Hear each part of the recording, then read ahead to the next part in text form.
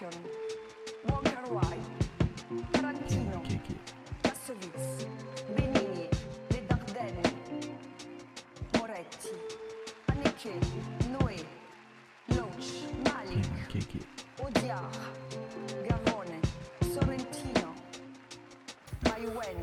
Ho, ho, ho! Welcome to the Can I Kick It 12 Guests of Mankmas Manktacular. My name is Jesse Weber, and I'm joined by... Manky Mank Muga. Number one Mank stand Cullen Hensley. Manky Mank Muga is nothing. Emilio Diaz. All right. My goodness. It's not changing, Cullen. We got to plow forwards. Yep, this is the intro. This is the introduction to the 12 guests of Mankmas. We're going to be joined throughout the episode by 12 different guests in various segments to talk about the film Mank. Yes, the new David Fincher film came out on Netflix this past week. It was among our most anticipated of the year. Cullen, I believe, was specifically the one who mentioned it way back at our annual preview episode. He was excited about the Tom Burke of it all in particular. Yeah, I mean, I also was excited for Devil All the Time, which we all know that is. I think like critics lists are coming out now, and I think it's like number one on a bunch of them. So yeah, I was proven right about that. The episode where we talked about it, I think, is our most popular for episode. sure. Our most popular and our best.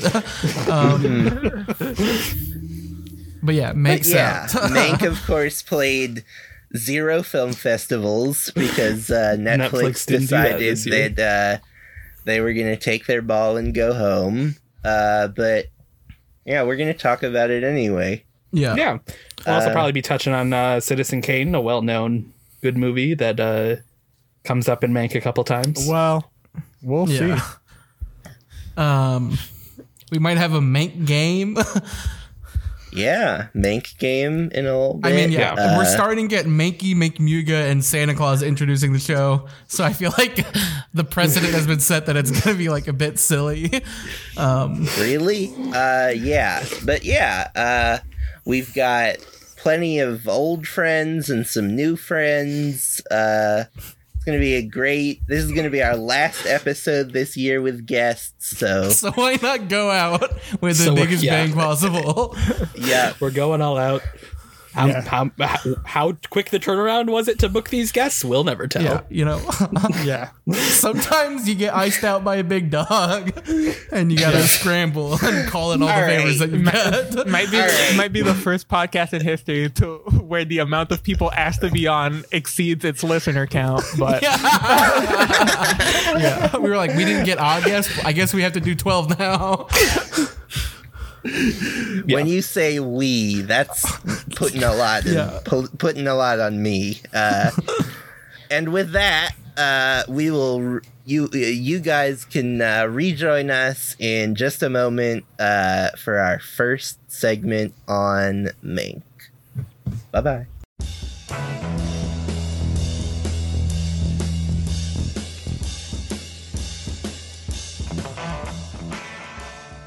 All right, we are back, and we are joined by Jack Reed. Yo. Woo! Hell yeah. And William Taylor. Woo! Hello. First time guest. Yes, Yep. first time, long time. Thank you. Jack, of course, has returned from the grab bag. Freed from the shackles of the grab bag format. Finally, I was picked out of the bag. Can't wait. Yeah. All right. So, what's everyone think of Mank? Mank, folks. It's a good movie. It's fun. I mean, I think that it is a really I mean, it's Fincher, so it is nothing but well made.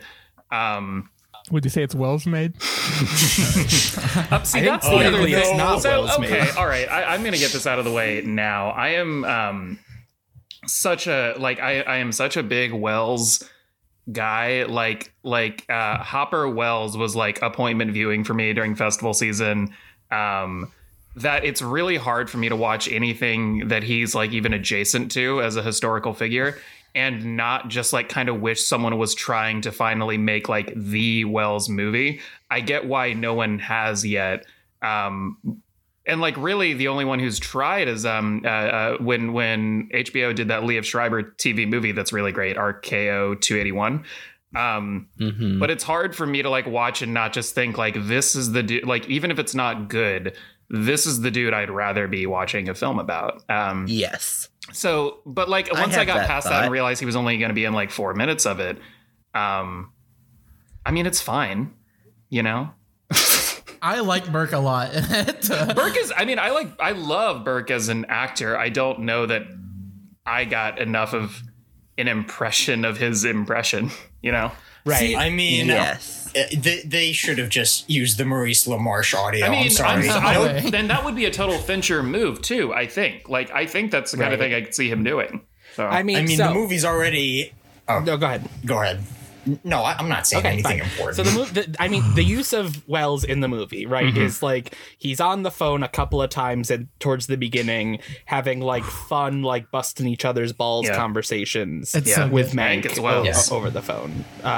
he shows up in the cape too. Don't forget the cape. Yeah. Ready to hunt the great white whale. And then at the end he comes back and there's like a serious scene with him where they like they have like the jokey bantery stuff and then it turns into them actually like he actually gets angry when Mank says he wants credit. right, which is and really he, like- well performed. Like that's good stuff. Yeah. And I think like it's interesting. Like I think it's very clear like that was the one idea was like he'll be like a fun jokey guy until suddenly he's not when like we zero in on the one thing he cares about, which is like having that like sole artistic authorship sort of credit view. It like like the thing that's important to Wells in this the thing that's important about Wells in this movie, right, is that he wants credit and he wants to be viewed as like a wonderkid. Which is funny because that was very much not his MO like later in life. Like he really fought for insurance for his performers and stuff like that. Like it's see, that's one of the reasons why I'm so interested in how this dude became such a diehard like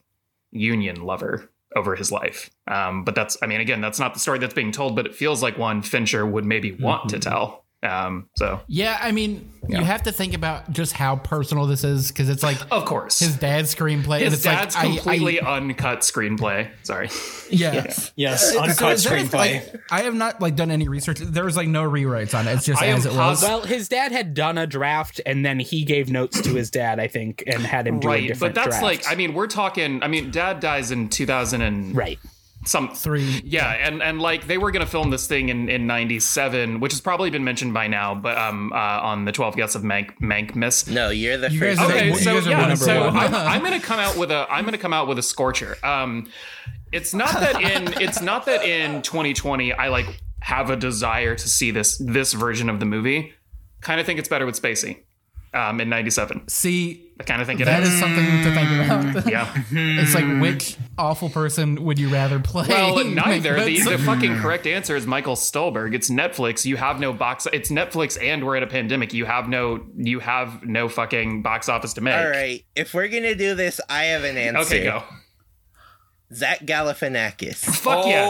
No, absolutely. That is correct. Yeah. Fuck. That's good. That's really good. Yeah.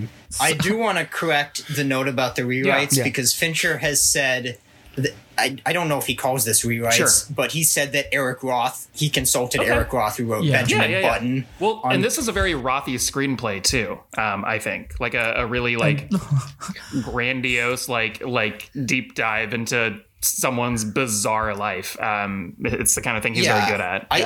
I think it shares like a lot with Benjamin Button as sort of being about like a semi-extraordinary person who's ultimately not that special in the grand scheme of things. Yeah. Benjamin Button, of course, being the best David Fincher movie. Cullen, I know you go hard for it. I've decided I'm going to rewatch it this Christmas or somewhere around the end of the month, and I will see how I feel. Also important to note, Benjamin Button, the other movie that Fincher said is openly inspired by his dad's death. Yeah, I mean, Yeah. that's all like Blanchett. But this is not the 12 Guests of Benjamin Button. That's next Christmas. I'll come back for that one. Next Yeah, year. I mean, to go back to that last Wells scene, I kind of it didn't land for me. I was just like, oh, is this just Fincher's mad about auteurism? Because, like, I understand there's issues with auteurism, but I don't care that Fincher doesn't like it. I think the Wells scene is fine. What I love is that it leads into the last scene with Lily Collins. Yeah. Like, not to spoil things, I think that scene is extraordinary because it's you can spoil things. Okay, because it's ostensibly a happy ending because, you know, Lily Collins gets her boyfriend back. And but Mank is so secondary in it. He can just like he has a fun quip to say and that's it. Yeah. It's so, I don't want to say cynical. It's so brutal as like that this, like at this point in the movie, all he can do is like aspire to be the comic relief in his own movie. Yeah. I mean, I agree that that's a good scene. The problem is that until you mentioned it, I forgot that it existed. Yeah. And I watched this movie last night. Yeah, I was going to ask what you thought of it because you hadn't seen it yet, and I feel like I can generally get a read, Jesse, on like what you're going to like and not like, maybe. And my thoughts, my prediction was, I'm not sure Jesse's going to have hard takes like right away, but I'm curious to know what you thought overall. You nailed it right on the head. It's like parts of it are kind of fun, parts of it are kind of boring. It's really like, well made. Like, I actually think the digital over the black and white, I think the aesthetic works for me. But I mean, if we want to get into that, I think that the people who like are complaining about that are like missing the point completely. Because the reason it looks like that is because it's like ostensibly an old Hollywood movie, but it's really a David Fincher taking a hard look at old Hollywood. Right. So Yes, I think that works because it is.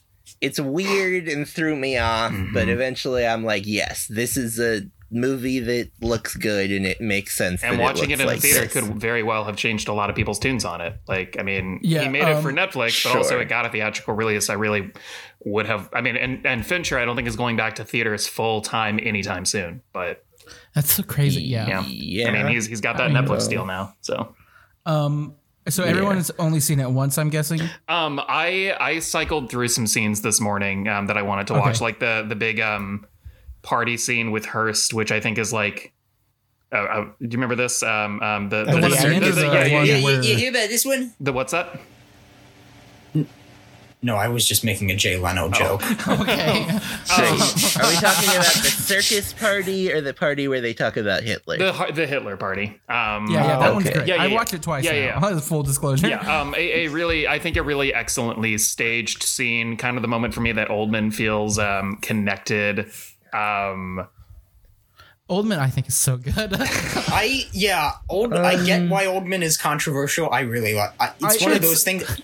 I don't. Yeah, when I'm watching him, I'm just like, yeah, this works. It's just one of those. I think so. I think with Oldman, like, I get why everyone likes having him around, which I think is partially like a function of just the script and like all the fun fizzy dialogue and stuff, and like all his like quippiness like lands, I think. Yeah. I mean. Yeah, I do sort of like the movie then is like also like everyone basically holds him at a remove, right? And like views him as like a dancing monkey or whatever, right? Like he's like all the stuff that Hearst has around his compound, like all the animals and stuff, right? He's just like an amusing thing for them to look at. Right. And I think you get that from the performance. If we want to keep going to the endings, I think his best scene is at the last scene with the Oscar. Because he's so fully defeated, even when he's just sad. like... It's really sad. My favorite stuff of him is when he's like near the beginning when I think it's like chronologically after the party where he's drunk, like after the circus party, and Tuppence Middleton's like... putting him to bed, and he's like, why do you put up with me? And he does it like 4 more times, and it's just like when he's like his most revealing, I think, is very good. But also, I mean, the scene of him like getting dressed down by Arliss Howard at the end, where he's like, he likes hearing you talk. Right. He does not like hearing, or he doesn't like your writing. I mean, Arliss Howard is so good. Yeah. No complaints here about Arliss Howard. But the supporting cast is pretty uniformly like Tom Pelphrey is Oh my God. Joe Mankiewicz, a director that I've really grown to have a lot of fondness for this year, is really great. I mean, he's not in it much, but I also just like Tom Pelphrey a lot. Yeah. But he's really good in that role, and it actually made me, when I was thinking of like alternate Herman Manx, I was thinking a lot about like who I'd want to see next to him. But yeah, great. I mean, great supporting cast up into Bill Nye, like beyond just being like a little bit of stunt casting, is really good. He is as Upton Sinclair, like he's awesome. I wanted more of him. I did too. I was a little disappointed it was just a wide shot of him. Well, my pal Emilio Diaz, in his Letterboxd review, said that it kind of felt like the TV miniseries version of itself, but not in a terrible way. And that's kind of how I felt. I would have really liked to have. I mean, I really wouldn't have minded this being an hour longer in a lot of ways. I think that it's like that's like the take I hesitate saying, because it's such a bad take usually, but it's just like it just felt like TV to me, and I'm sure there's part of it where it's like the Netflix episodic, where it's the Netflix thing, and he's also made episodic movies in the, like, if you think about Fight Club, that movie sort of episodic. Zodiac is certainly episodic in certain aspects, so that's like not like a new thing for him. I'm not certainly accusing him of just like going to TV and getting stuck in that mode, because that's certainly how he makes movies. But there was just like an oomph that I usually get from like movies and like grandeur that I just like never really got, despite like enjoying the vibe and sitting with it and enjoying it. In the way you go ahead. Sorry. And that was sort of my thought, where it was like, I think a lot of people were going like character actory with the Gary Old, with like the Mank, and I almost like in my mind was like, what if it was like a bigger star? What if it was like somebody who maybe fit the bill less in terms of like what his look or like his function or whatever, but like a Gosling or somebody or someone weird. Yeah. Like not necessarily I guess Gosling in like, prosthetics is my ideal for any role. Yeah. So Gosling or Hardy. Yeah, like people like that who I would be like, undoubtedly every second he's on screen, I would be like, Hardy would be so sad. Is the movie I'm watching. I mean, it's Capone. Hardy as Mankiewicz is Capone, and he's great in Capone. But Emilio, that kind of thing is funny that you say that the sort of episodic way of working is funny, because he has talked before about how he's really kind of a closed reader of a director, and he really pays attention to like, okay, this scene that we're shooting today, the stuff that we're shooting, this is a singular thing. Like a movie is just like a series of moments, and we're going to put our efforts into making this moment play as well as it can on its own, which I think is a really fascinating. And he's been talking about that since like Alien 3. Like he cares about the connective tissue, but he also really cares about what does it look like if you cut this moment out of the movie? Does it still play? Does it still tell a story? And Mank, I think, does, because every scene does feel like it is telling a complete little story.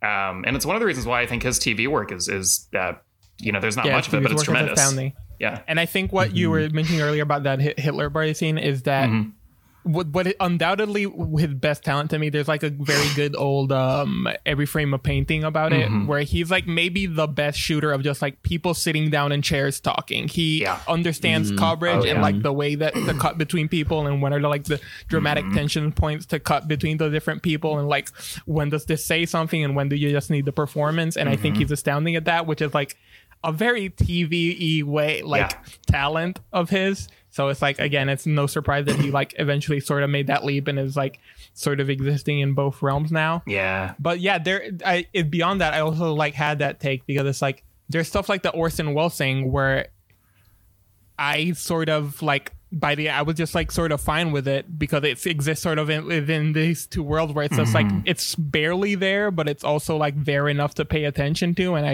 I wish it was like either more vague, or like they gave it like its own like subplot or like episode or whatever in a mini series. But the way that it exists actively in the movie is like not doing it for me. Same with like a lot of the different plots within the movie, where I thought like this is like 80% there, but I'm sort of missing the 20%. Yeah. I would say it plays so much better on a rewatch. It's like when I was watching it today, I was like, I'd started it and I was like, maybe I'll like, just click around, and it was like over before I knew it, and it just zooms by.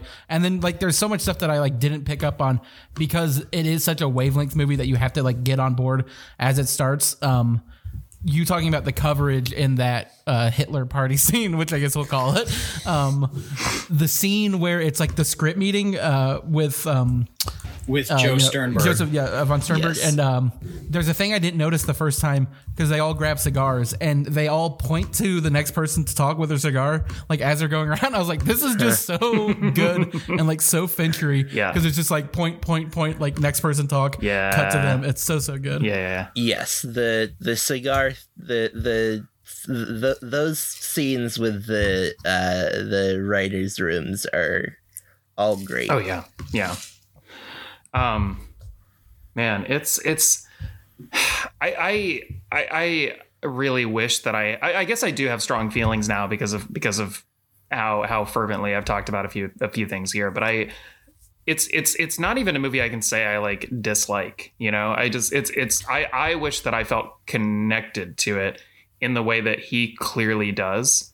Because it would be, I think, alongside Benjamin Button, it's clear this is the most personal thing he's made, and like for the obvious reasons, but also this is a reflection on almost 30 years working in Hollywood, and I wish that I felt the passion that he did for these things, even though there are things that he talks about that I kind of agree with. Like despite like having a show about like directors, I don't know that I necessarily I believe that auteur theory exists, but I don't know that like I find it useful when thinking about an art as collaborative as film.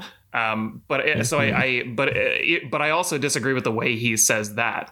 But I also feel like it's not a super impassioned argument that he's making. And I think that's what I come down to. This is it's not a sleepy movie by any sense. It's very energetic. The score is like maybe my favorite since the Social Network score from 9 Inch Nails boys. Reznor and Ross. I always want to say Razor and Ross, even though I know I know the fuck who they are. One of my favorite bands. But I just kind of I can't keep up with what it wants to be, I don't think. And that's maybe a failing on my part, but I've also seen a lot of reactions that suggest I'm not the only one. So yeah, it's a very easy movie, I think, to tune out of. Yeah. If like I get like the mix, like it's okay, I guess, responses more than I get the virulently negative responses. Yeah. Those feel like a bit like, you hurt Daddy Wells, get away. I just don't give a shit about that. That stuff is silly. Orson Welles is sorry fine. For bringing. Yeah, he's doing all right. Yeah. Everyone's watching Citizen Kane this week. Yeah, it's He's getting those. A lot of people are watching. Like, they're delivering the residuals right into his grave. Yeah. They're just like sticking it in like an ATM. Yeah. I was maybe I got a little annoyed by some of the things Fincher was saying, but then I was watching the movie and I was like, oh no, he's just trolling. Yeah. I mean, that's the thing. It's like I don't mean the movie is trolling. I mean his statements in the press tour were trolling. Yeah. Right, which is a thing he does that people don't realize he does. Like, I don't know if we've talked about this on the podcast before. That thing that goes around periodically about like Ben Affleck shutting down production on Gone Girl. It's like so obviously a joke he's making, but people take it seriously. We need to talk about the bit where he says that he did Jared Leto's cornrows. It's the best thing from Panic Room, maybe. No, Panic Room is amazing, but that is a great bit. Yeah, and there's also, there's of course the like classic Gone Girl commentary where he just talks shit about Affleck the entire time. And like how he's like, oh, he's so good at like pretending to look at his phone. Which is one of his great, like, which is one of Fincher's, that commentary and the movie, which I go hard for, is one of the great, like, Fincher contributions to how we like differentiate between our art and artists, because that whole commentary both feels very genuine and very trollish, but it's also, in addition to being that and being this kind of like fine line that you can't really read between, is also really insightful about how the movie was made and adapted and all of that. And he is, if anyone was equipped to make a movie about how movies are made, it's David Fincher. Completely. He cares so much about the process, but also about the mystique around it, which is clearly, I think, the tone he is going for here. Yeah.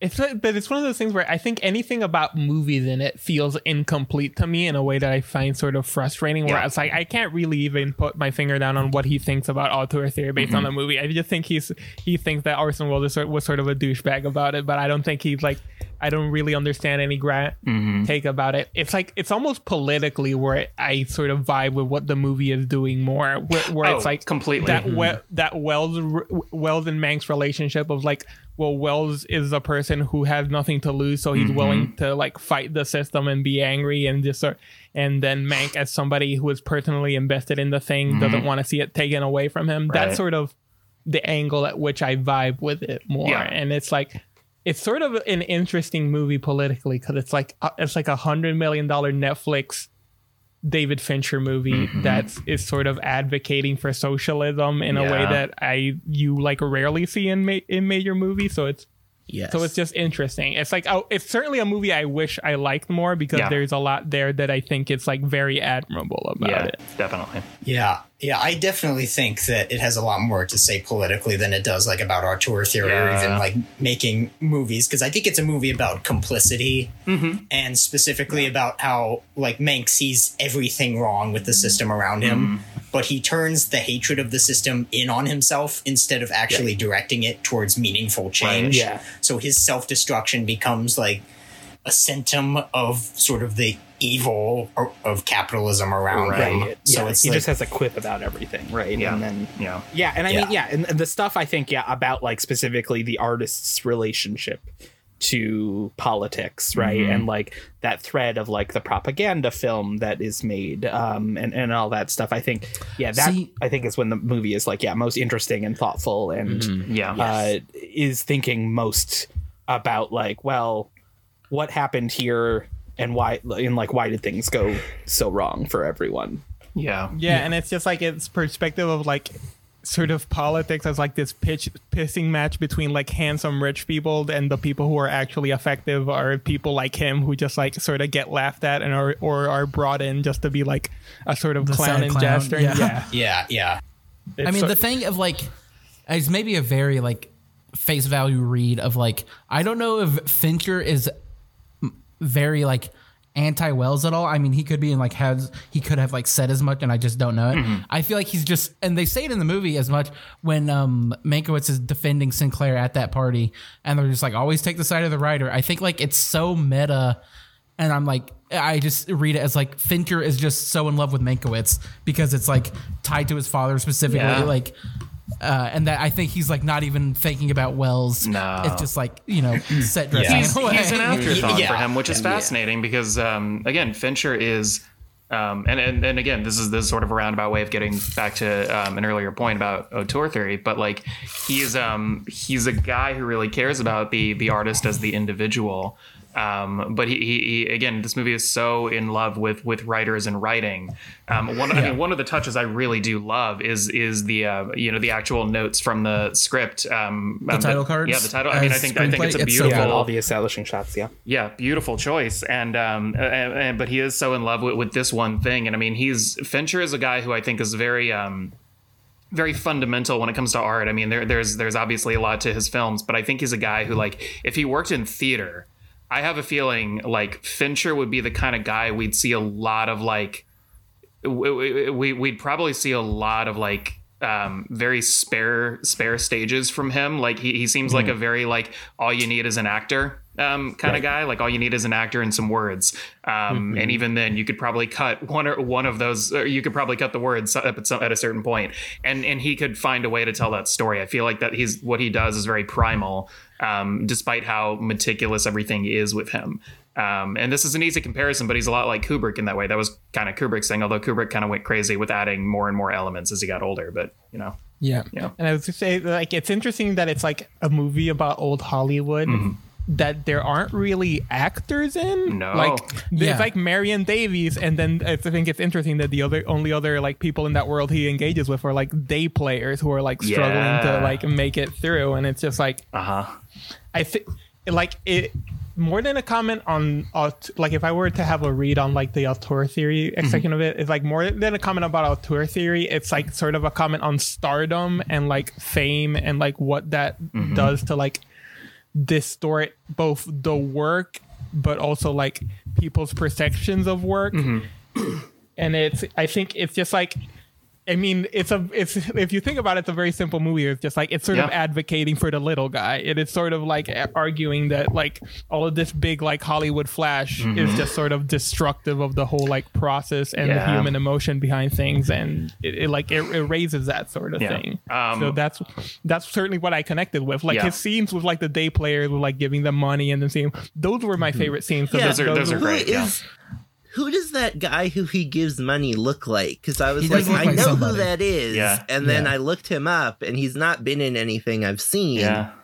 He looks like someone. He definitely does. I thought that as well. I did not look him up, though. Who is it? I have this guy who he looks like in my head, and I can't think of his name. Jesse, while you search for that, I know that this is a no, I'm not going to be able to search for it. I know that this is a segmented episode, but I would be remiss if I did not say one quick thing about Amanda Seyfried, who I think is tremendous. I was gonna say we should. I want to make sure we talk about her before this segment wraps up. But she is fucking great. I mean, she's probably gonna win that Oscar, and I think a lot of that is. I hope so. I hope so too, and I think a lot of it is because we're a little bit. We are not bereft of incredible performances by women this year. It's just that the Academy, of course, continues not to like recognize what's in front of their faces. Like the fact that Sydney Flanagan probably is not going to get nominated as a travesty, or Julia Garner, etc.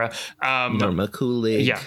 Gina Rodriguez. Yeah, I mean, God, anyway, but she is fucking fantastic. And it is kind of a like wins she bad thing, because I don't think Amanda Seyfried is ever bad, but I'm thinking about like the last thing I think people agree that she was great in, which was First Reformed, which she is great in. Yes. But that is a movie where all like the whole just connected so deeply with people, and her role is so not small, but you know, compared to Hawk and what Schrader is doing is not as prominent to people. But this is the movie where she really gets to pop, because I think the rest is not a full consensus of like greatness or not great for people. She's the thing that stands out, and it does make me wish truly.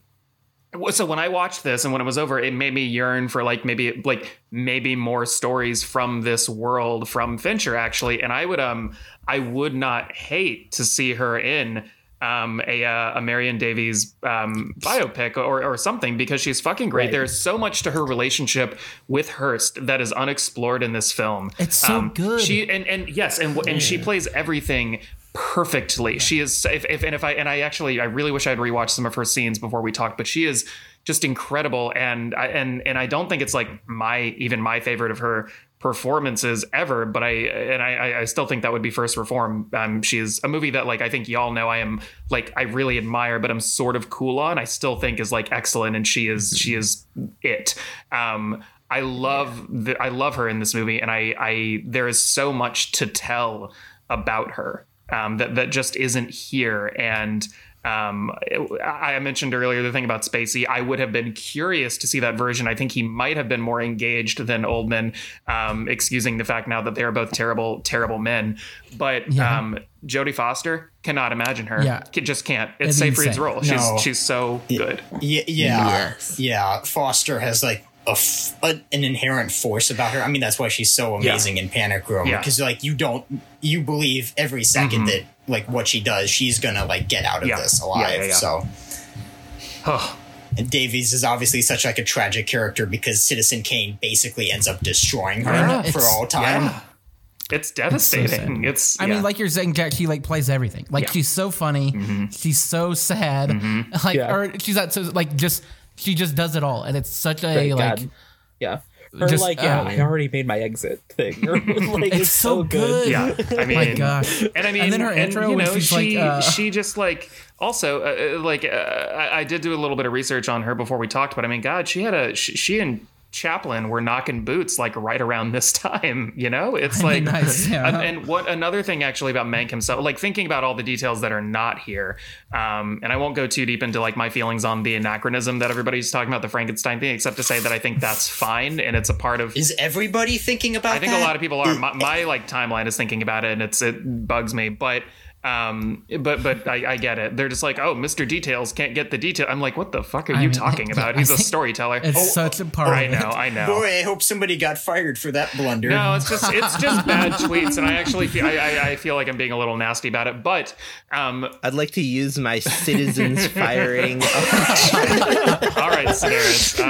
But I do think Jesse and David Sedaris are very similar in many ways. But Jessie's my favorite humorist. But I also think it's fascinating the writing process of The Wizard of Oz, which is touched on in this movie, is so interesting because they were like, Mank, you're gonna write all the farm stuff, and he worked himself almost to death on that movie because he really wanted to make it clear, just like he, without ever spelling the details out, what like Dorothy's life is like before going to Oz. And execs were like, you got to pick it up. We got to get there. And he's like, no, it has to be this long. And I think he even wanted like another 10 minutes in that sequence. And that stuff is also fascinating. And I really wish it touched on that. But yeah, that could have been an interesting angle because that's what the sort of the movie that's sort of the movie's angle, which is like it's advocating the humanity and what is sort of a soulless process. Yeah. And that's sort of like, that's why the little Wizard of Oz that exists within it, it's sort of like an interesting contrast of just like these people making like the greatest movie of all time under the specter of another greatest movie of all time that is much more popular and beloved and watched. Totally. All right. Well, much like Mank kind of shoves the whole Wizard of Oz bit into like 30 seconds, we've shoved a whole Mank episode into about 30 minutes. Do either of you have any final thoughts before we move on to a new set of guests? No. I would like to bring up Soderbergh's Full Frontal, which I watched.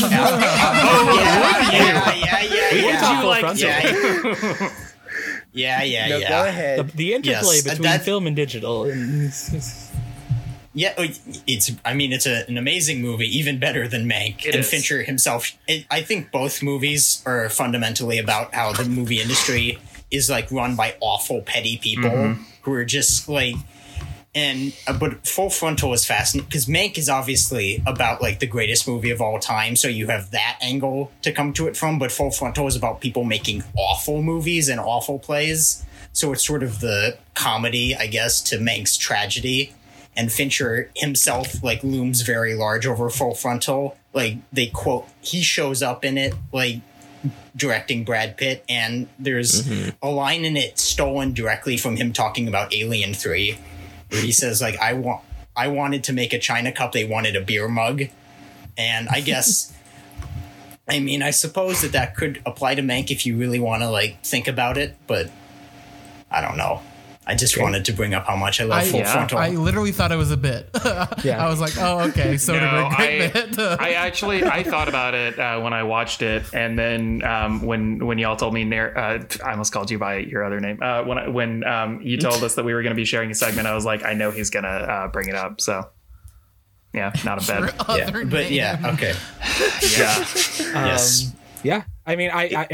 No, Jesse's seen Full Frontal, right? And yes. Yeah. I've seen Full Frontal. It's great.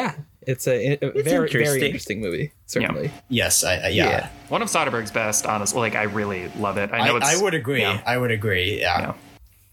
No, I have no final thoughts, really, but I will say that the Mank family has such a long and rich history, and I would be remiss if I did not mention that Tom Mankiewicz directed the Dragnet movie. And do you recommend? I don't know if I recommend, but I will say that it's a debut. So, wow! If anybody, I'm just gonna jump into a plug, Jesse. If anybody out there really wants to talk about Dragnet on my show, Ain't Debuts, where we talk about filmmakers and their debuts, I am all ears because it will be a part of next year's programming. So if you want to come on and talk about a Mank and talk about a really bad rap in Tom Hanks, then let me know. Yes, I was going to say, I think Mank would be improved if it ended with City of Crime. I agree. Yep. But yeah, that family has such a rich history. I'd be interested to see more stories told about talking about incest porn. Damn it! I thought we might make it without bringing that up. Damn it. Every single segment, I will mention it. If you haven't seen the video, folks, it's very good. Coming up doing your plug, Jack. Oh no, I did it. Yeah. Yes. He's plugging Ben Mankiewicz, plugging incest porn. That's his plug. I did my plug. I'm done. Great. William, would you like to plug anything?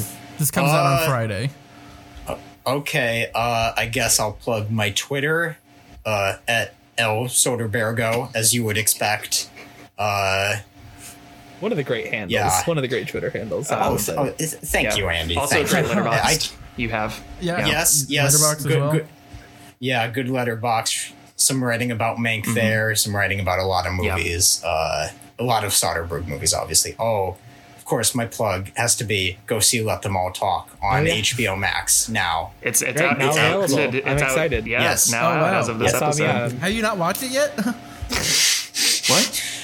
I have not yet Oh, let out them all now. talk. But it will be out by the time this comes out in 2 Yes. days. It's out on Friday. I actually, Yes. I want to pile onto my plug real quick. I just released an episode of my show with Cullen this week on David Chase's Not Fade Away, a movie that we both really love. I have a great episode with Emilio that came out a couple of months ago on Satoshi Kon's Perfect Blue. By the way, I thought a lot about Millennium Actress while we talked about this, and that's a movie people should see. A perfect film. But you will also be able to hear these other gentlemen, all three of them, on my show in 2021. So, yeah. Wow. Yeah. But not me. I will not be You're on. on the fucking docket. Three. God Yeah, damn you're it. one of the three. I was talking about that. you. I have. Right, So okay. we have not scheduled yours yet, but we will. But Jesse's is Okay, coming no, up. no. Andy's is coming up, and William, you're also going to be coming up soon. Okay, so. no. I did not mean to. I knew You are. You had me on the. Yours is okay. I We need to get out. just We have so so many more segments. to Goodbye. go. Yes. This is not. Yes. We cannot end the episode like this. I'm sorry. All right. Okay, well, we're not ending the episode like In this fact, because we've this only is just the first begun. segment. This is gonna be hell. All right. Look, as far as Thank I'm you. concerned, this episode is Love done. you, Ken. So fuck you I'm guys. leaving your Thank Zoom. you. I'm letting you move on. I'm sending you my audio file. Goodbye. I love you. All right. Thank you so much, William and Jack. When we come back, we'll be joined by 3 first-time guests and a game. Ooh, make game, baby.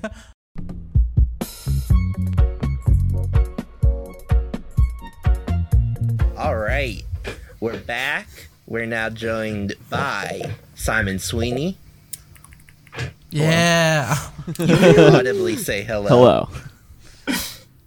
Jackson Murphy What's up, man Hell yeah. Make heads in the chat. and Daniel Foster. I'm here and I'm ready. Come on, I'm ready to make it. Let's do this. We're making it. All right. Let's make it. What's everyone think of Mink? Simon's The got to three go of you. first. He was introduced first. Oh, you want me to go first? Okay. Yeah, hit us. Yeah, Simon. Well, I'm the biggest downer. I'm very mixed on the movie, trending downwards towards not liking it. I don't know how much I want to go for here. If we have the other two guys to talk here too. But I was really excited for it. I'm big into Fincher. And I ended up feeling that it really kind of loses itself, trying to do almost too much. I see and respect a lot of the kind of clashes between form in pairing the mono soundtrack and the black and white and the kind of classic Hollywood sensibilities with this pristine digital sheen. And I like that in concept as a mushing together of things. And it does create something interesting about kind of lost romanticism. But I don't. I end up not thinking it works. I think Oldman doesn't work at all. I think that most of the people aren't working to some degree, except for Seyfried, who I think is fantastic. and Middleton, who I think is pretty good as well. But yeah, it doesn't pull me into the myth, and so I wasn't into it. Fair play. Yeah. Next up. Yeah, I was a Mank doubter for the longest time. I was like, what? Come on. What, is this like an origin story? It's an origin story for Citizen Kane? What the... Mank. And I was like, you know what? If this isn't good, that's okay. And guess what, folks? It's pretty good. It's a pretty good movie. Yeah. It's really funny, and it looks really nice, and it just trucks. It's just like this little travelogue through 30s Hollywood and how it's bad, folks. Which is maybe obvious, but I think it's entertaining enough and diverting enough to have a good time. Yeah, we'll get into it more, I think, when we talk about it. But I think Oldman's pretty great. I think he's kind of perfectly cast. And yeah, we'll just get going after that. Daniel? Yeah, I was really surprised by it. I liked it a lot. But what surprised me is that, like, how it's only marginally about the writing of Citizen Kane, because I was also very doubtful of what you were saying, Jackson, which is like, I was like, I don't want to learn how Citizen Kane was written. I don't really care about that. But like, it doesn't really care about that. It constantly obscures the actual writing of Citizen Kane and Mank's own importance in that story, like, and his importance in like anybody's story. Like, the fact that you only really see them writing the screenplay like once early on, and then it's never shown again, or that Hearst is barely in the movie, who's, you know, the main figure of which the movie is based on. What really took me is that what Simon mentioned earlier, what I really like about it is how it, instead of focusing on Citizen Kane, it's mostly just about the vibe of the atmosphere of Los Angeles at that time in the early 1930s, and how the tone of that period would give birth to the ideas of Citizen Kane more than explaining where Citizen Kane came from, or where the specific ideas of Citizen Kane came from. And it's more about just languishing in this guy's POV, which is like very slow and witty, and I also think very funny and cynical, kind of cynical about the industry he works in, but also very sentimental about it and very hopeful about the magic of movies, even if it's constantly destroying him all the time. And so there's this really interesting push and pull between the movie's nostalgia and its sweetness, and then its cynicism and like, and its cruelty and black humor towards the situation, that I think is really interesting. Yeah, that's like, when I was watching it, I was like, it is crazy how much, like, compared to his other movies specifically, or especially how much heart there is in this, like, that has, for Fincher, that like hasn't been in another one of his movies other than like Benjamin Button, maybe, where like the rest of his work is so cynical, and there's like you were saying, like the push and pull here. And I think Benjamin Button is like a lot more heart than cynicism. But I was like surprised at like how like sort of romantic in its ideals this was comparatively. So like going in thinking about like, you know, it's Mank writing Citizen Kane, like you think it's going to be pretty like I assumed it was going to be like pretty vicious, like towards like, you know, Hearst and everything. And it's like not tame, but it's like just not really about that, like you guys were saying. Right. I have a couple things to say about casting, which Simon and Jackson both mentioned. First of all, Zach Galifianakis should have played Mank. Just repeating this every second. I don't think that's right. That, by the way, I don't think that's right. Sounds wrong to me. like him in Birdman, kind of like that vibe. The guests on the previous segment were both like, absolutely. Yeah. So I was all prepared for everyone throughout this whole episode to tell me what a great idea I'd had. All right. So what was your second thing? He might have been better. I had to be taken down a peg. I do not think the other Galafax. thing I have to say about casting, which is probably equally dumb, is that.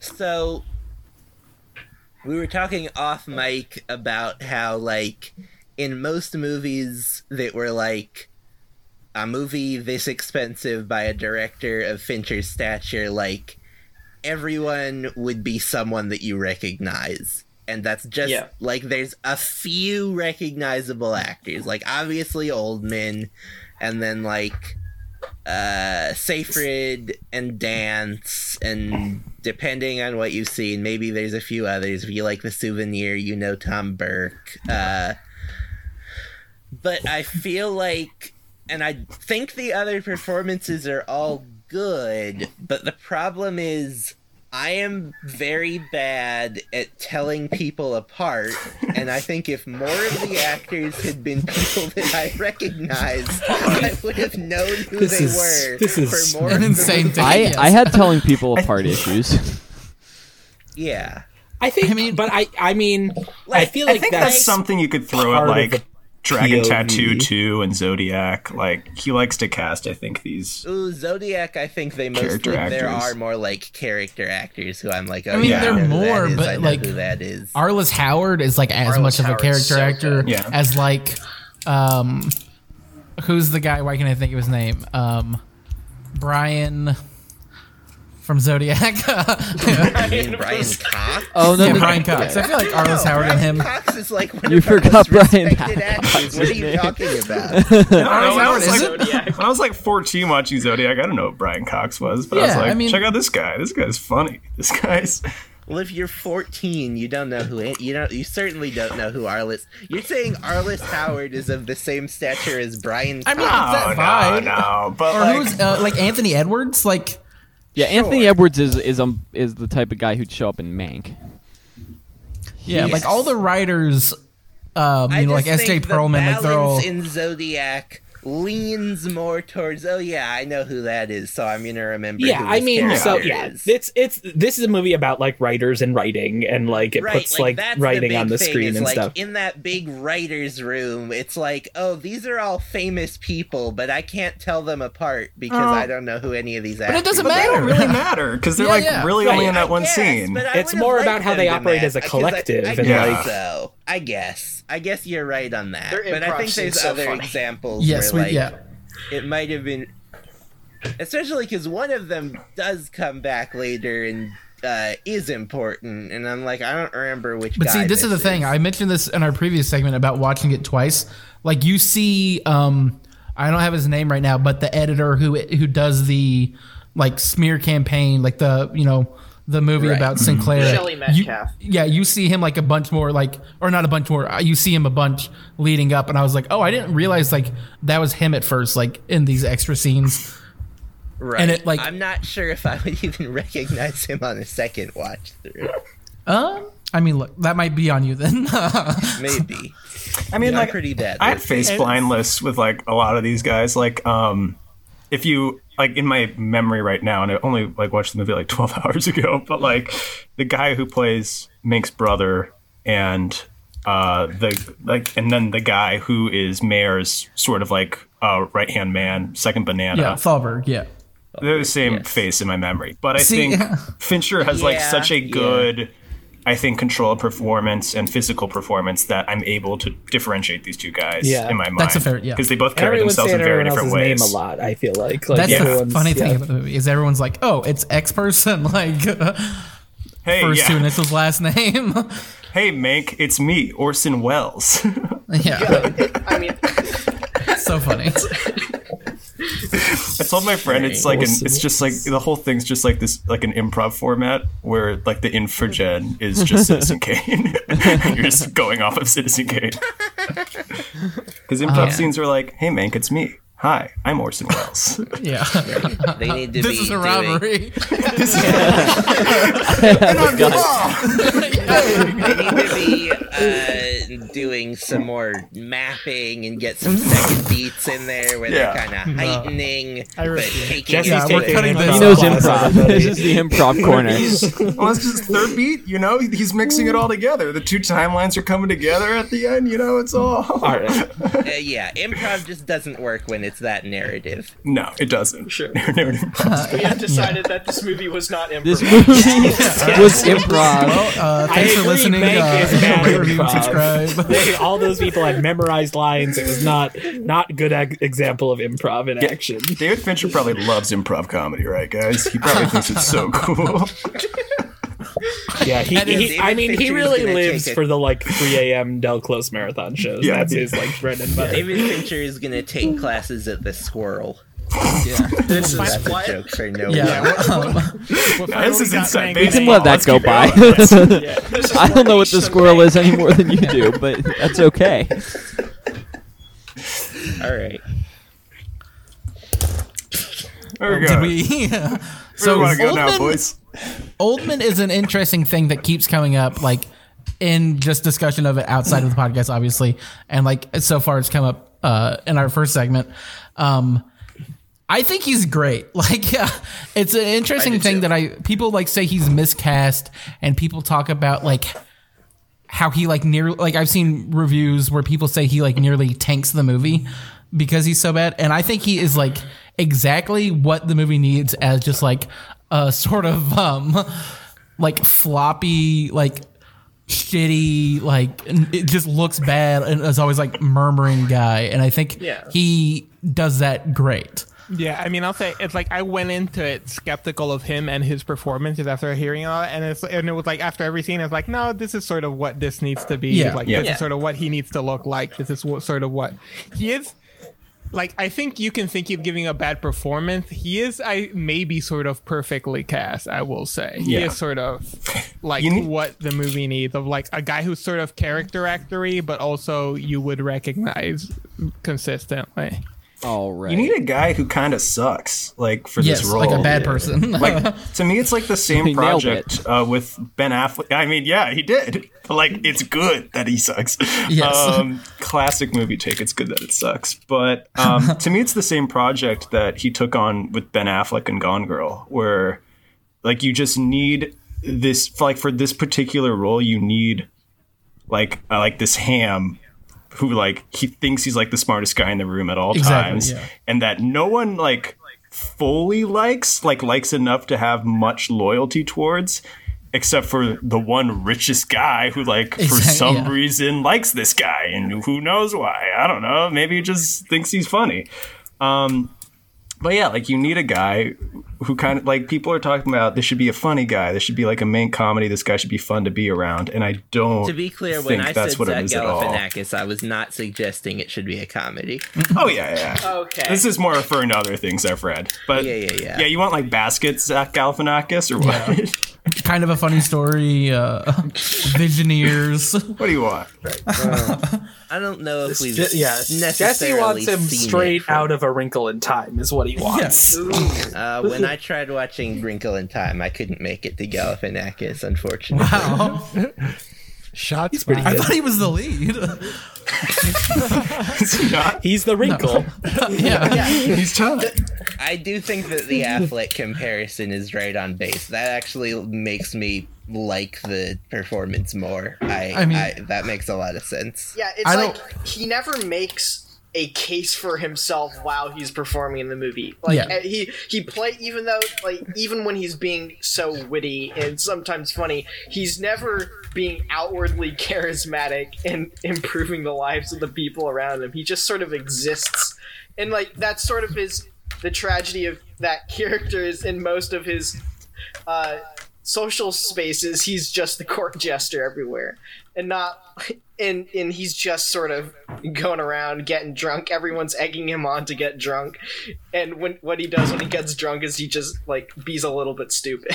Yeah, and it's not to I guess this isn't a sub tweak. I'm going to say his name, but there's like the Paul Schrader take out there, where it's like the problem with the movie. The problem with the movie is that it's a movie about a bad man who doesn't make the case for himself, and it's like weirdly the movie is sort of about the opposite. He's like sort of a good person. He's like sort of a person who thinks and feels the right things, who just is consistently making the case against himself.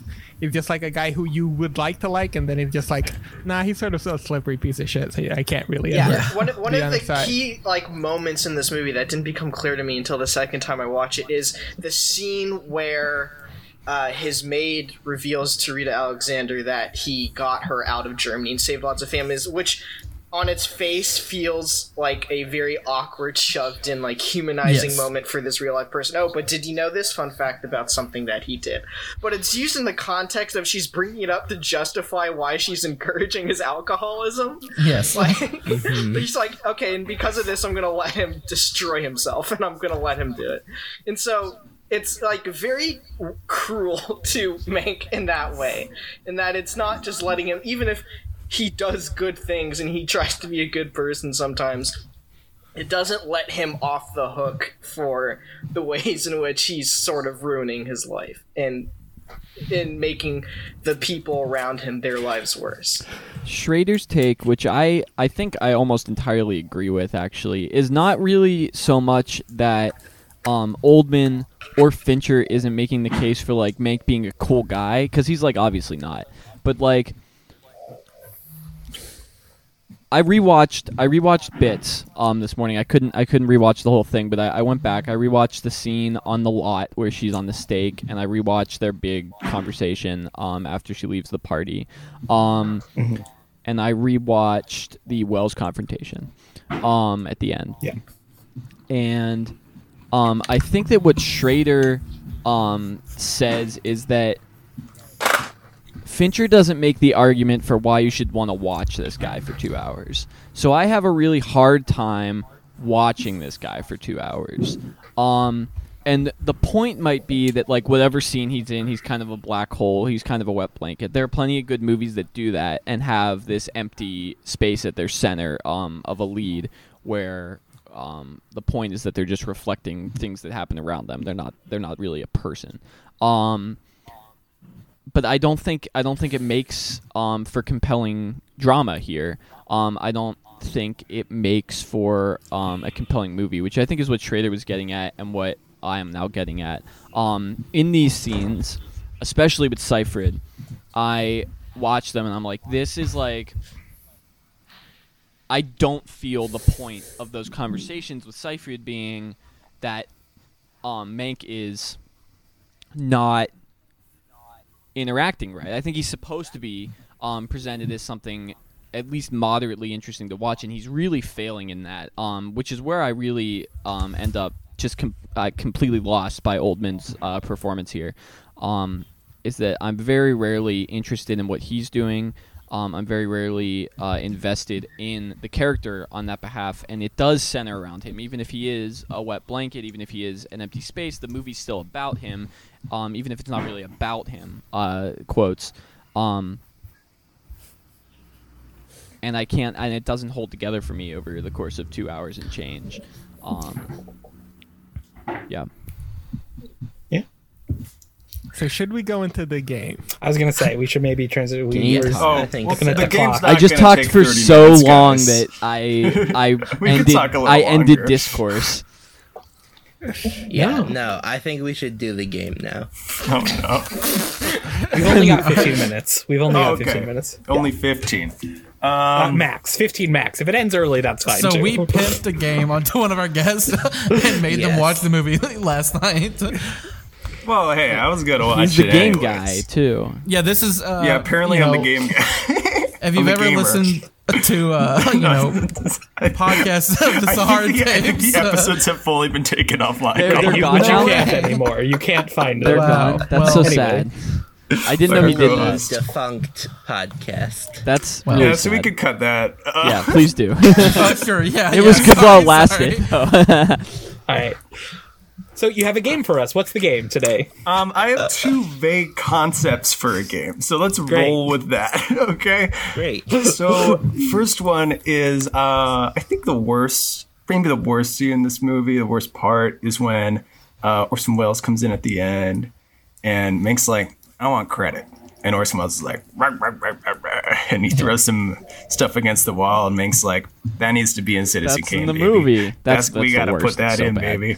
Yeah, it's a pretty silly really scene. funny. It's so bad. I think it's so hilarious. I admire. That's where the I'm like, stupidity of it okay, almost. fuck this. Like, I mean, it's a great scene in Citizen Kane. I'm on That the scene in borderline. Citizen Kane. It's a is great- wonderful. no, it's great in Citizen Kane. Yeah, I don't need like a winking funny. thing where you're like, oh, remember how this is in Cinnamon The Kane. whole movie's so meta, Citizen though. Kane.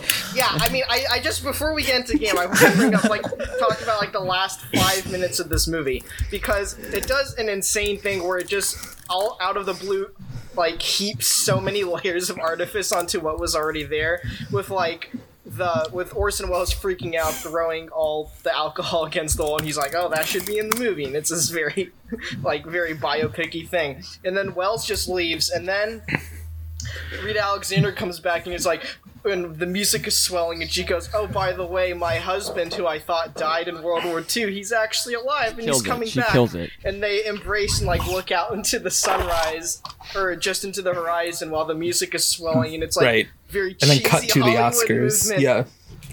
moment that has nothing to do with him, but he's trying to participate in. And then it cuts to him winning the Oscar in an award ceremony that was created by Louis B. Mayer in order to make filmmakers fall in line and quash unions. And the studio executive accepts the award on his behalf. And if there's anything we know throughout this movie is that it's all the executives hate his guts. And then there's the ending where he talks about how there's this fake news footage where he says, "Oh, I wrote all of Citizen Kane," and then they're like, "How did you?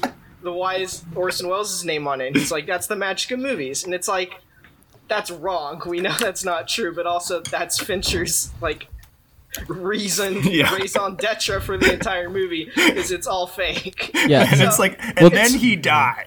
That Yes, yeah. And then he What's never made interesting anything too. again, and then died 11 years later, succumbing to his alcoholism. It's interesting It's so Yeah. cool too. What in, comes the last second. Well, what comes in between that is the real Wells speaking, which I think is very interesting to put him in there, and pull you out of the artifice and and it's the same sort of thing that I think is in the interaction between some old stylings and some ultra digital stylings,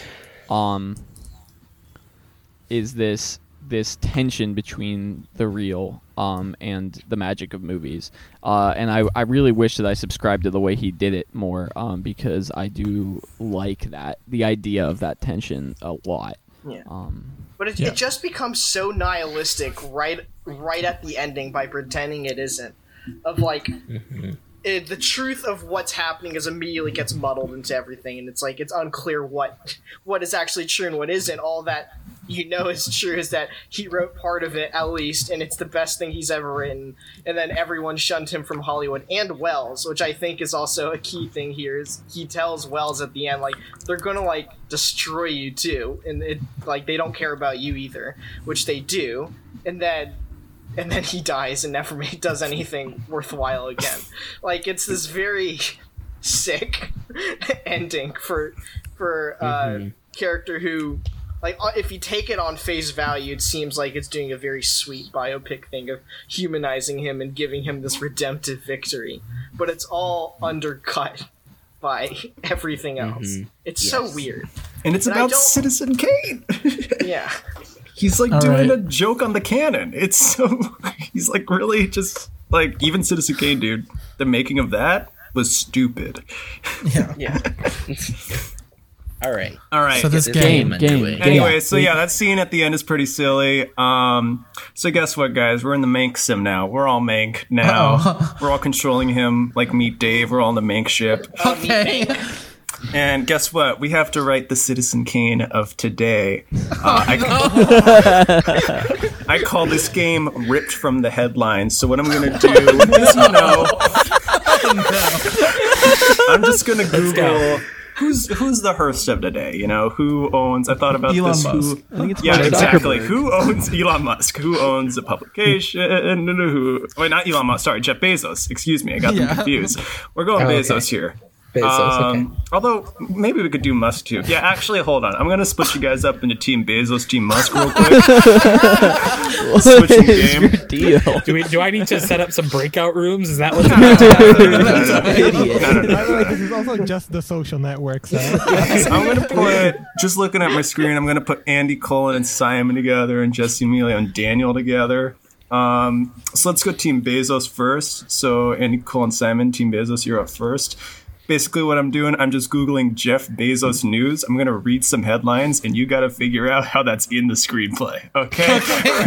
Okay, let's go. So we'll do we'll rally off like one or two. All right. And then you just decide if we get points or not. Yeah. I'll be point master too. Listen to the oh my god.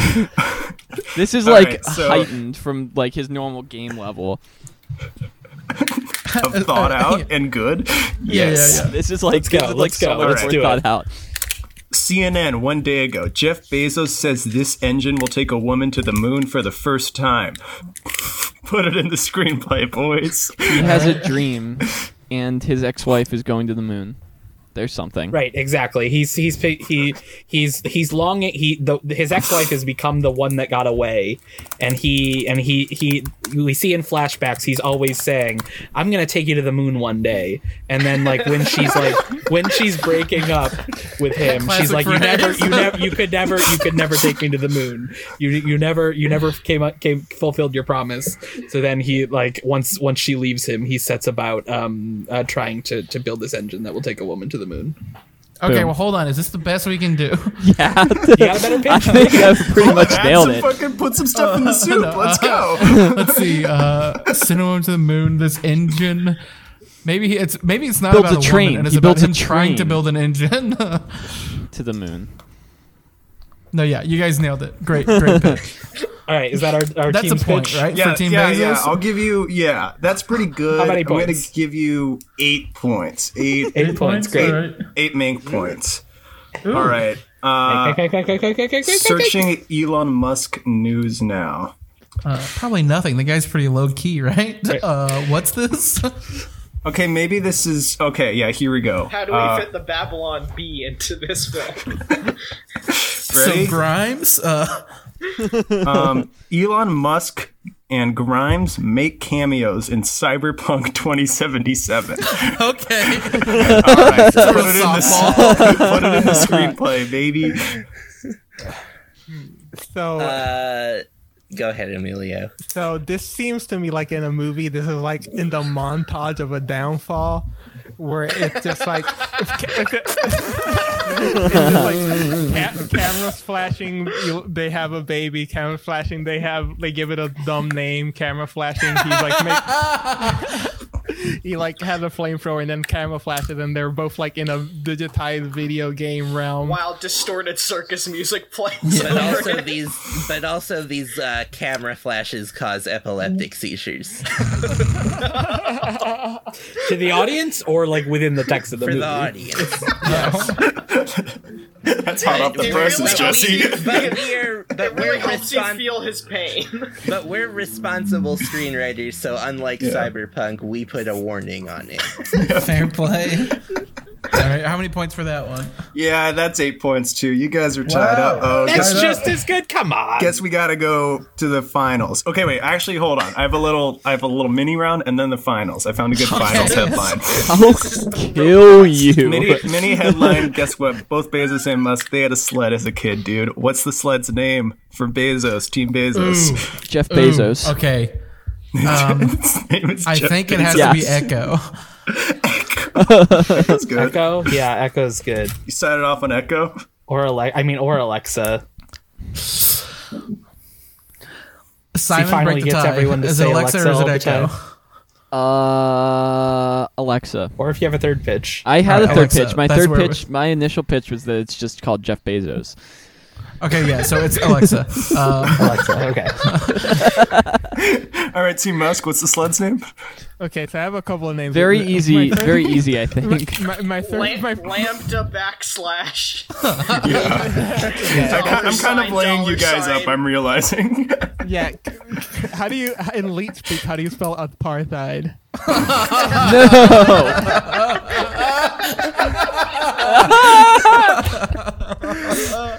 Yeah, it's that. I was just gonna say it's Grimes. Yeah, whatever that but, is, like, it's that. Yeah, that's pretty good. Yeah, points. Yeah, Honestly, who who wins wins pluses? I'm giving Musk the lead right now, Hell but guess yeah. what? Whoever wins this one is enough points to take it home. What a This is useful mini the round. Calvin Ball of podcast exactly. games. All right. Let's Last go. round. Final round. Here we go. So there's one more headline, and I mean, it makes sense because, you know, this headline fortunately has both of these people in the headline. Ready? Yeah. Elon Musk closes in on Jeff Bezos for world's richest man title. Wow. So this is new. This is 8 hours ago, folks. So, but yeah, Musk adds nearly $10 billion to net worth in one day, closing in on Bezos. This That's is Fox so Business. much more money than I I mean, have. this is literally just a setting in Kane with This- him this- running for president yeah. against that guy. What's his face? The governor. Geddes. Yeah. Yeah. Yeah. So Yeah. I guess the framing both of in you- the Bezos movie is that like Musk is like someone whose name you hear a lot but you never see him. Like he's never appears in the movie. And then like you see like in headlines like, oh, he's gonna make more, he's making more money or whatever.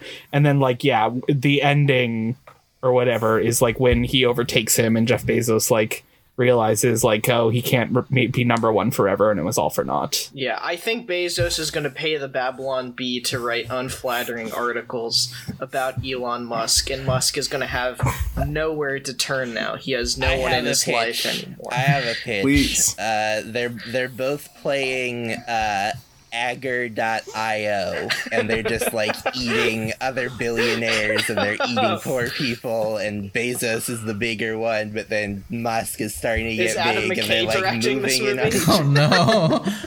Yeah. No, Yeah. My pitch would be like Elon Musk like shows up to his house and like it tells Grimes, he's like, "Baby, did you hear? I'm almost catching up to," and he like lights up a joint. It's like starts like watching some dank Rick and Morty memes on the television, and then it's just a slow it's a slow push onto Grimes' face as she's realizing the mistake she's made and she's thinking about leaving him. And that's the main game. Yeah, you guys are tied. There is no winner. Tied up. That's right. That sounds correct. Hollywood is the winner. Yeah. Gets Because to they're gonna mine make these Boko ideas for their bucks. great biopics. Do any of y'all have anything you would like to plug? Well, Happy Feet 2. our Alright. A podcast fine died. movie. Twitter, Letterboxd. I'm That's a good idea. at SD Sweeney 56 on both Twitter and Letterboxd. SDSWEENEY 56. And I write about music mostly, but also sometimes about movies. At a place called No Ripcord, and then at my school newspaper at the Pitt News. So there you go.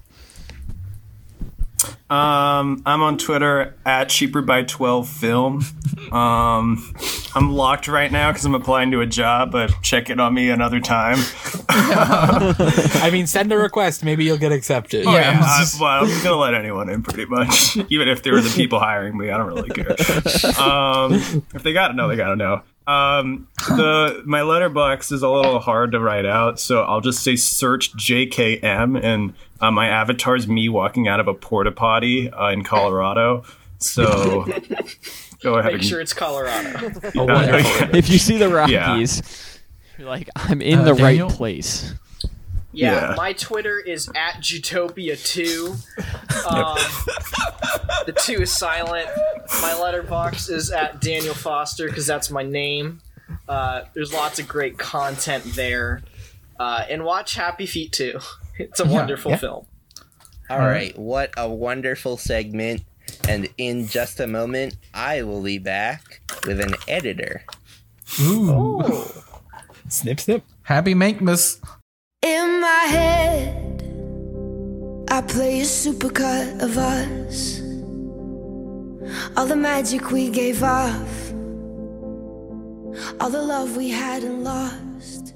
All right, and we are back. I am now joined by the producer of the George Lucas Talk Show, Patrick Kotnar.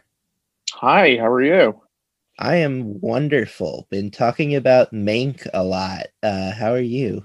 As is everyone in America. We've got Mank fever. We do have Mank fever, certainly on this podcast in the middle of the 12 guests of Mankmas Manktacular.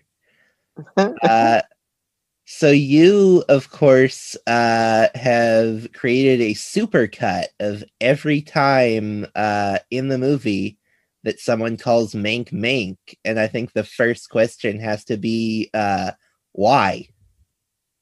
Well, first of all, I love that you say, of course, as if this video is blowing up the internet. I love that that's how you preface it.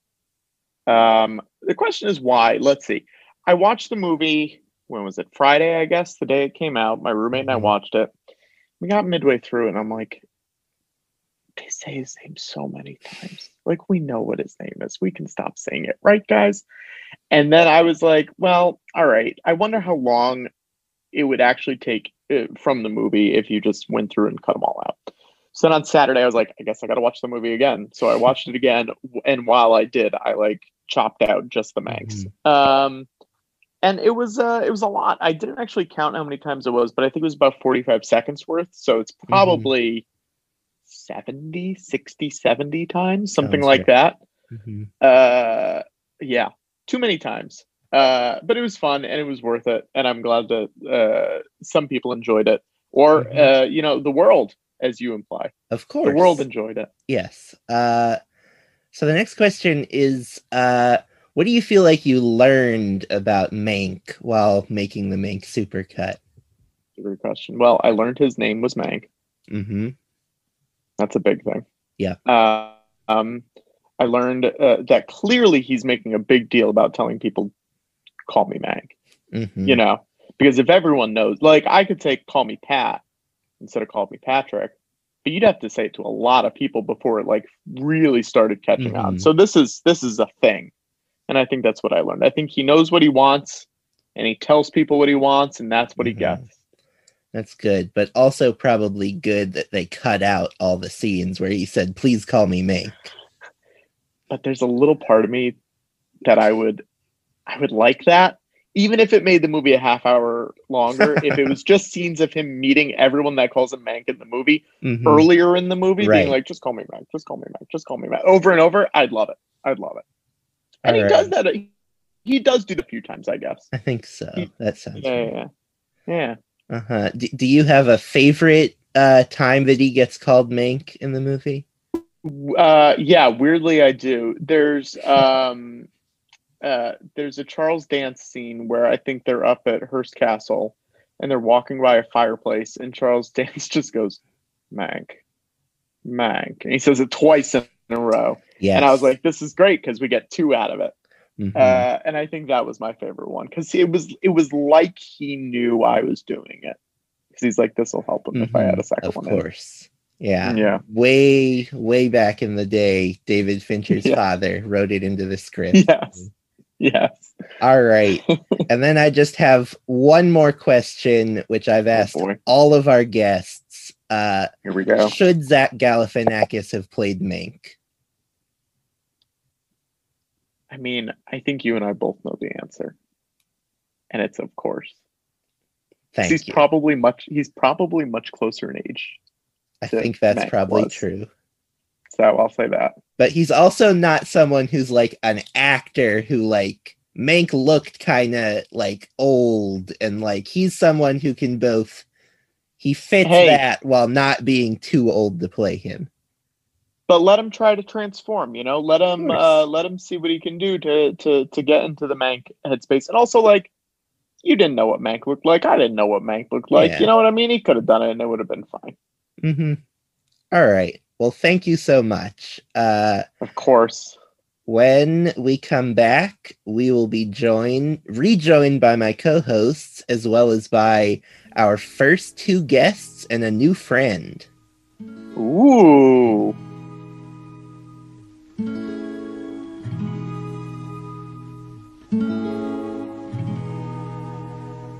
Hold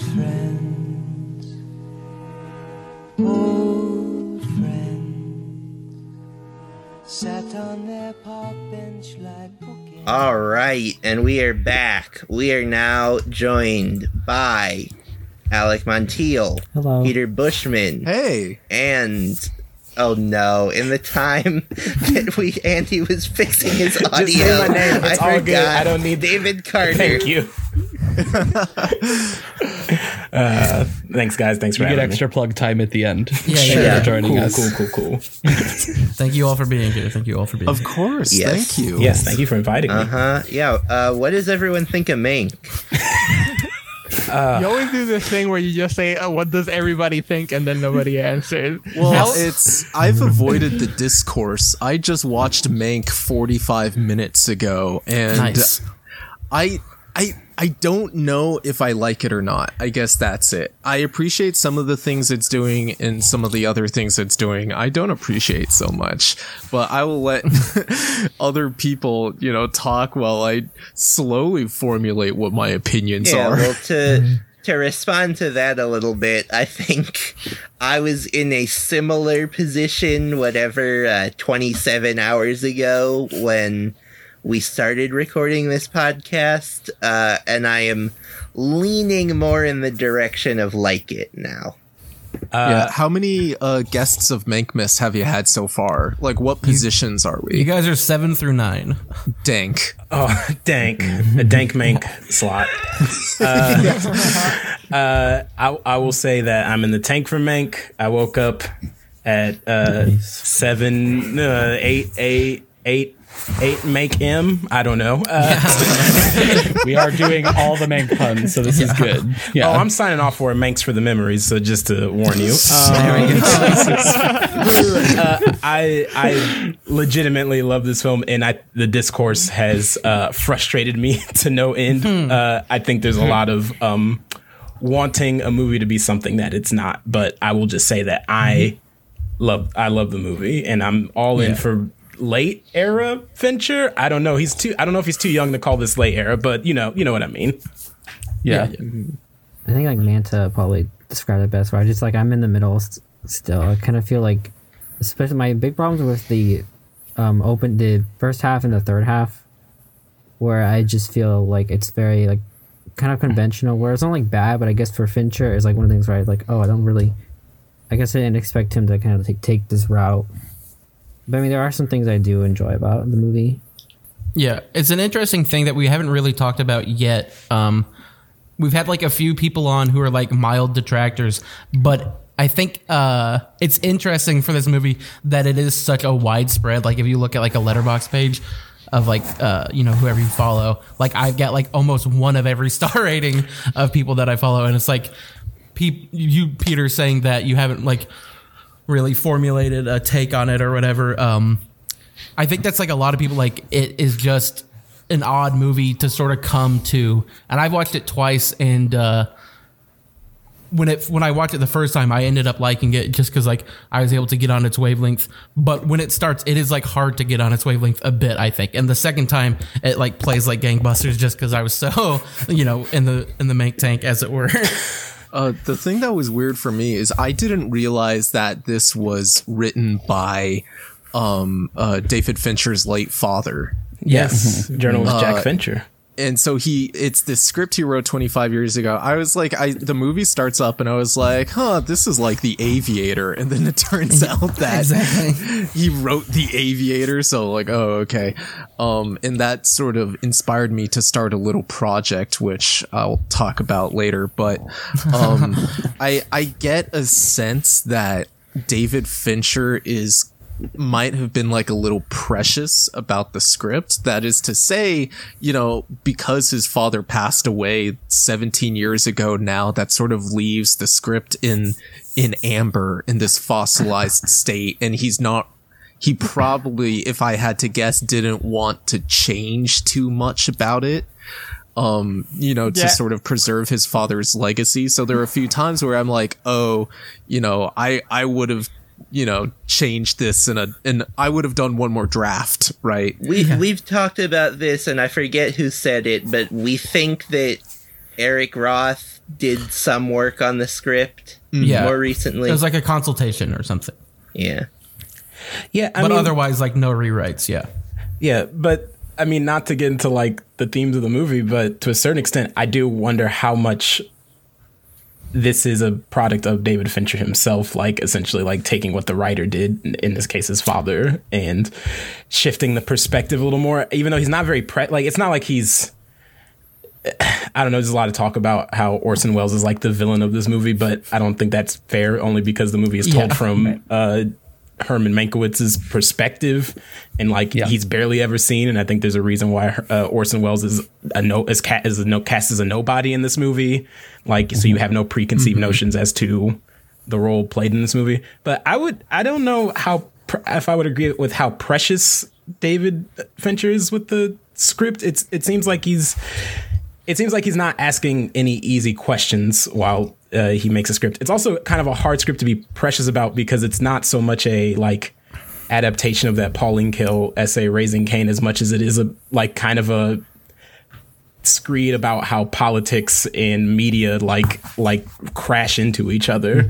And I don't know if there's any way to be precious about that. Yeah, don't get me wrong. I could be totally wrong. This is like I'm just now like I went into the film blind, so I'm still trying to gather information about it. Though it was really what intrigued me is that there's so many aspects of the film that seemed like they were written 20 years ago, like, you know, this extended sequence where they like explain the difference between socialism and communism, right? And it's like I can sort of see in like 1998 needing to explain to a mainstream audience that wouldn't have been really aware of that, but I sort of feel that the US political scene is at least more amenable.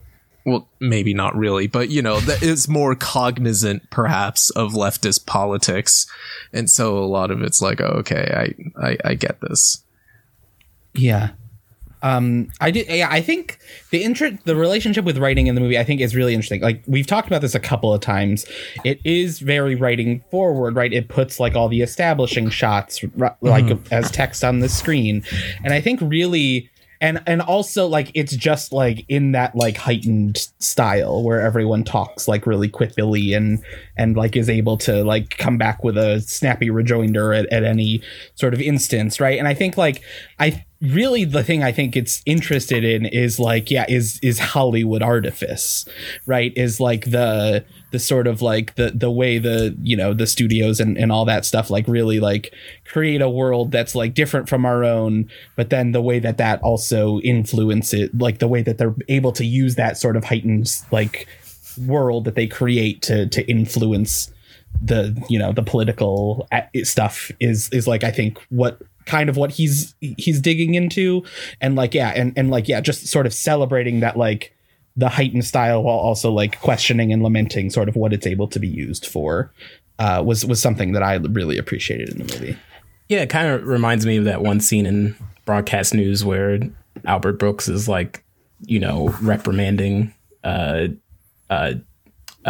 Hurt about the fact that he's like, if you fake this one thing, if you manipulate this people this way, it is a slippery slope, and it's just a you know, it's like a cut by 1,000 deaths. And like Mank kind of feels like it's dealing with the same thing, where it's obviously it's dealing with like the manipulation of the public with like the media and the movies and things like that. But it almost feels like David Fincher is essentially doing his big screen on like, look, if we have all these, you know, right wing or whatever people with an agenda in control of these movies, then, you know, that is like the future that we have sown for ourselves. And to an extent, he's correct. I mean, the last few Marvel movies have been literally sponsored by the military. It's not like an absurd conclusion to draw to, but we're all talking about politics, and I just have a question for the people who maybe are more lukewarm to negative on the movie.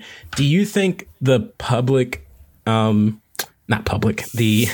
it's just film Twitter, I don't know, but do you think it's always hard to see which bubble, the discourse. Do you think people are kind of, one of the reasons this movie isn't hitting people the way it maybe should is because people are so turned off by conversations about politics at this point, no matter which way they lean? like just because we just got through a very fraught election, and then also I've just kind of noticed that a lot of movies that aim political that have been coming out, people have been very much, regardless of quality, just very much not wanting to engage with them just from a standpoint of their own mental health almost. So I'm just kind of curious, people who are a little negative on the movie, if that came into play at all. Well, I don't think it's probably the reason I didn't like. It's probably the reason like I'm lukewarm in it, but I could definitely see like some people like because you don't really know it, that plays such a huge part in the film. So I could definitely see some people going into it and just like maybe like being all of a sudden there's like this whole other subplot about the gubernatorial race in California and how like Sinclair plays into that and kind of being like turned off by that or like maybe feeling like it's forced in. So I could maybe see that maybe some of that might be playing into the like lukewarm reaction maybe getting.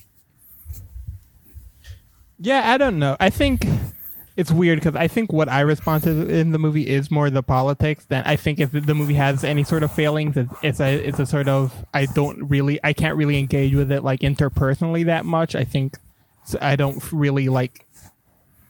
I don't know if vibe is necessarily the correct word, but I don't like vibe with all the characters in it, and I completely understand where they're coming from. And I think some of it, like sometimes people are sort of caricatured, and sometimes they're portrayed very like stoically. But I think what it's saying in sort of broad strokes is sort of what I enjoy about it more. Like if there's any problem with it, it's that the movie sort of has like 19 things going on and it never sort of reaches a satisfying conclusion on any sort of thing, on any sort of those things maybe, but I'm not sure. I don't think the political content is what anybody has an issue with it. I guess unless you're considering the politics of is Gary Oldman a bad person?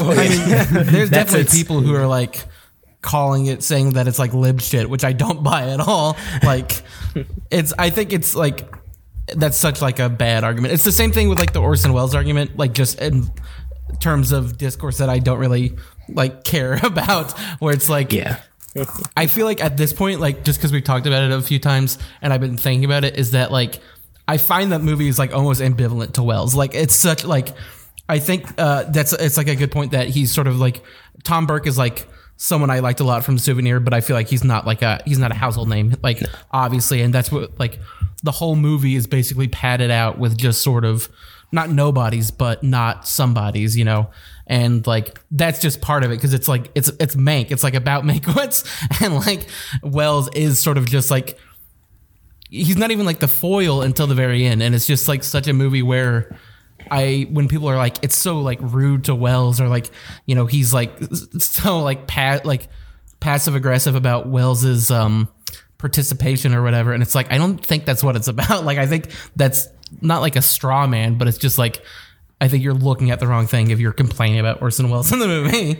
And like similarly to the politics, like I do think that is interesting to consider it, because I know like I haven't seen it, but I know like Trial of the Chicago 7 is like a very political movie that people were like, all right, like enough of this. And like even Borat 2 has like a very strong like voting message in it, and I know people were turned off by that as well. But that's I think even American Utopia, right, exactly, I remember people being like, all right, this is fun, but David Byrne, shut up about politics. Yeah, and that is an interesting thing of just like the fatigue of people talking about like, like with Sinclair, it's like we could have a socialist, and like I could see maybe people being like fed up with that, but like, I mean, I'm like, I think of the four of us hosts, I think I'm the most positive on it. Although I think maybe Andy lines up with me a bit more, but yeah, I think the extent to which people being sick of politics might play into their reaction is possibly more on a subconscious level of, I would agree with Emilio that like that is what I found to be most effective. And so like if you're just not in the mood to engage with that, you're going to focus more on the other stuff, and the other stuff is a little more hit and miss, I think. Earlier, Andy was talking about artifice, and I think artifice is a big aspect of the movie to me, where I'm constantly wavering between enjoying the artifice and then it sucking me out of the movie. Like, for example, in the scene where Amanda Seyfried first appears and meets Mank, which this is a side note, but I love that in the Mank trailer, they did the thing that all like 2000s kids movies did of like, Mank. Yeah. It felt like Max Keeble's big move. But anyway, you'll love our previous segment, Peter. Oh, really? Yes. But like in their first scene together, they're outside, they're doing a Western, but when they're talking, their films are echoing as if they're on a soundstage. And I got caught like, are they supposed to be on a soundstage in like the meta reality of the film itself? Right? Because, you know, this is, except for the digital filmmaking, of course, like a lot of what's going on in this film is trying to emulate different production aspects of 1940s features like Citizen Kane. So I just sort of, you know, there'd be times where like a lot of the side characters, you know, are giving such heightened performances. And I'm like, oh, that's like a heightened performance. It's distracting. But at the same time, like, oh, that's just like what one of these movies would have been like in the 40s. And I had to respect the character actor for being able to give that sort of performance in 2020, right? But like I couldn't help but like keep thinking of David Fincher just like meticulously controlling every single shot. Like I kept thinking about the production of the film, and like because I kept thinking about everything that kept going into the film, it was hard for me to focus on the narrative itself, even though it's, you know, not like the narrative is particularly hard to follow. But so that's the thing for me, is I need to decide whether I like the fact that it kept pulling me out of the film with its sort of layers of reality and artifice or not. I think to a certain extent you have to buy into the artifice almost immediately, just because some things about the movie are obviously not slavish, but you know, like the fact that there are cigarette burns in the corner, and the fact that it does sound like they're on a soundstage, and the sound and the way it's sound mixed, and the fact that it's not an anachronistic score by Trent Reznor and Atticus Ross. You have all these things that like kind of tip you off, like it's a period piece, it's going to be a docudrama about the arbitration between Orson Welles and Herman Mankiewicz. But in reality, it's not really like they don't. The reality of the movie is that it's all told from fictional Herman Mankiewicz's perspective, and then on top of that, it's not even really slavish to the era. Like obviously, it's digital photography, not film.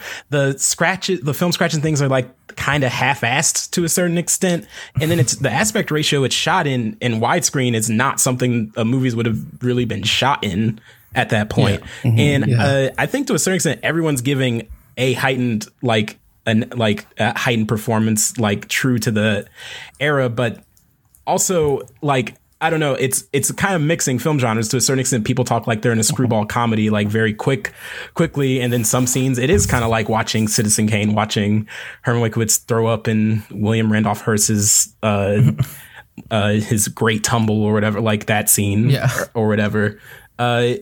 I think you kind of have to buy into the artifice, also because it's not a factually accurate movie, as some people on film Twitter have very pedantically pointed out. Like to me, which is like, yes, neither is Barton Fink. It's all kind of inspired by, except I guess in this case they're using people's real names, and you know, to me, I think sometimes when I hear people talk about this movie, they're overlooking like, if you don't care about the politics in film media stuff, fine. What people are kind of feel like overshadowing this movie is that it is a screenplay and a movie about two figures. If you want to focus on the Orson Welles thing, even though I think he's such a minor character, it's not worth focusing on. But if you do want to focus on that, you have a film that's essentially about two failures.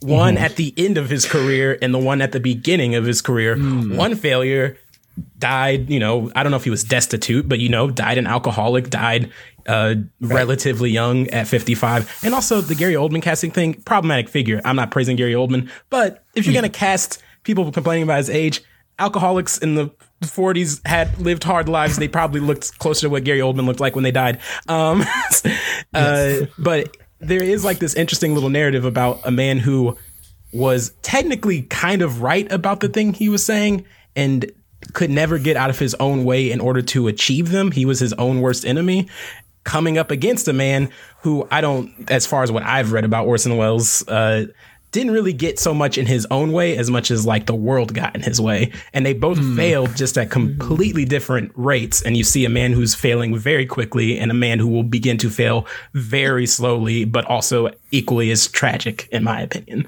I think that's something that I feel like people kind of are overlooking if they don't want to get into the politics part of the movie, because I find all that like very interesting, especially because both figures in history were both very gregarious, interesting people. Mank was a court jester by all accounts, and by all interviews I've ever watched. Orson Welles is very, he's a totemic figure. He's a very big personality.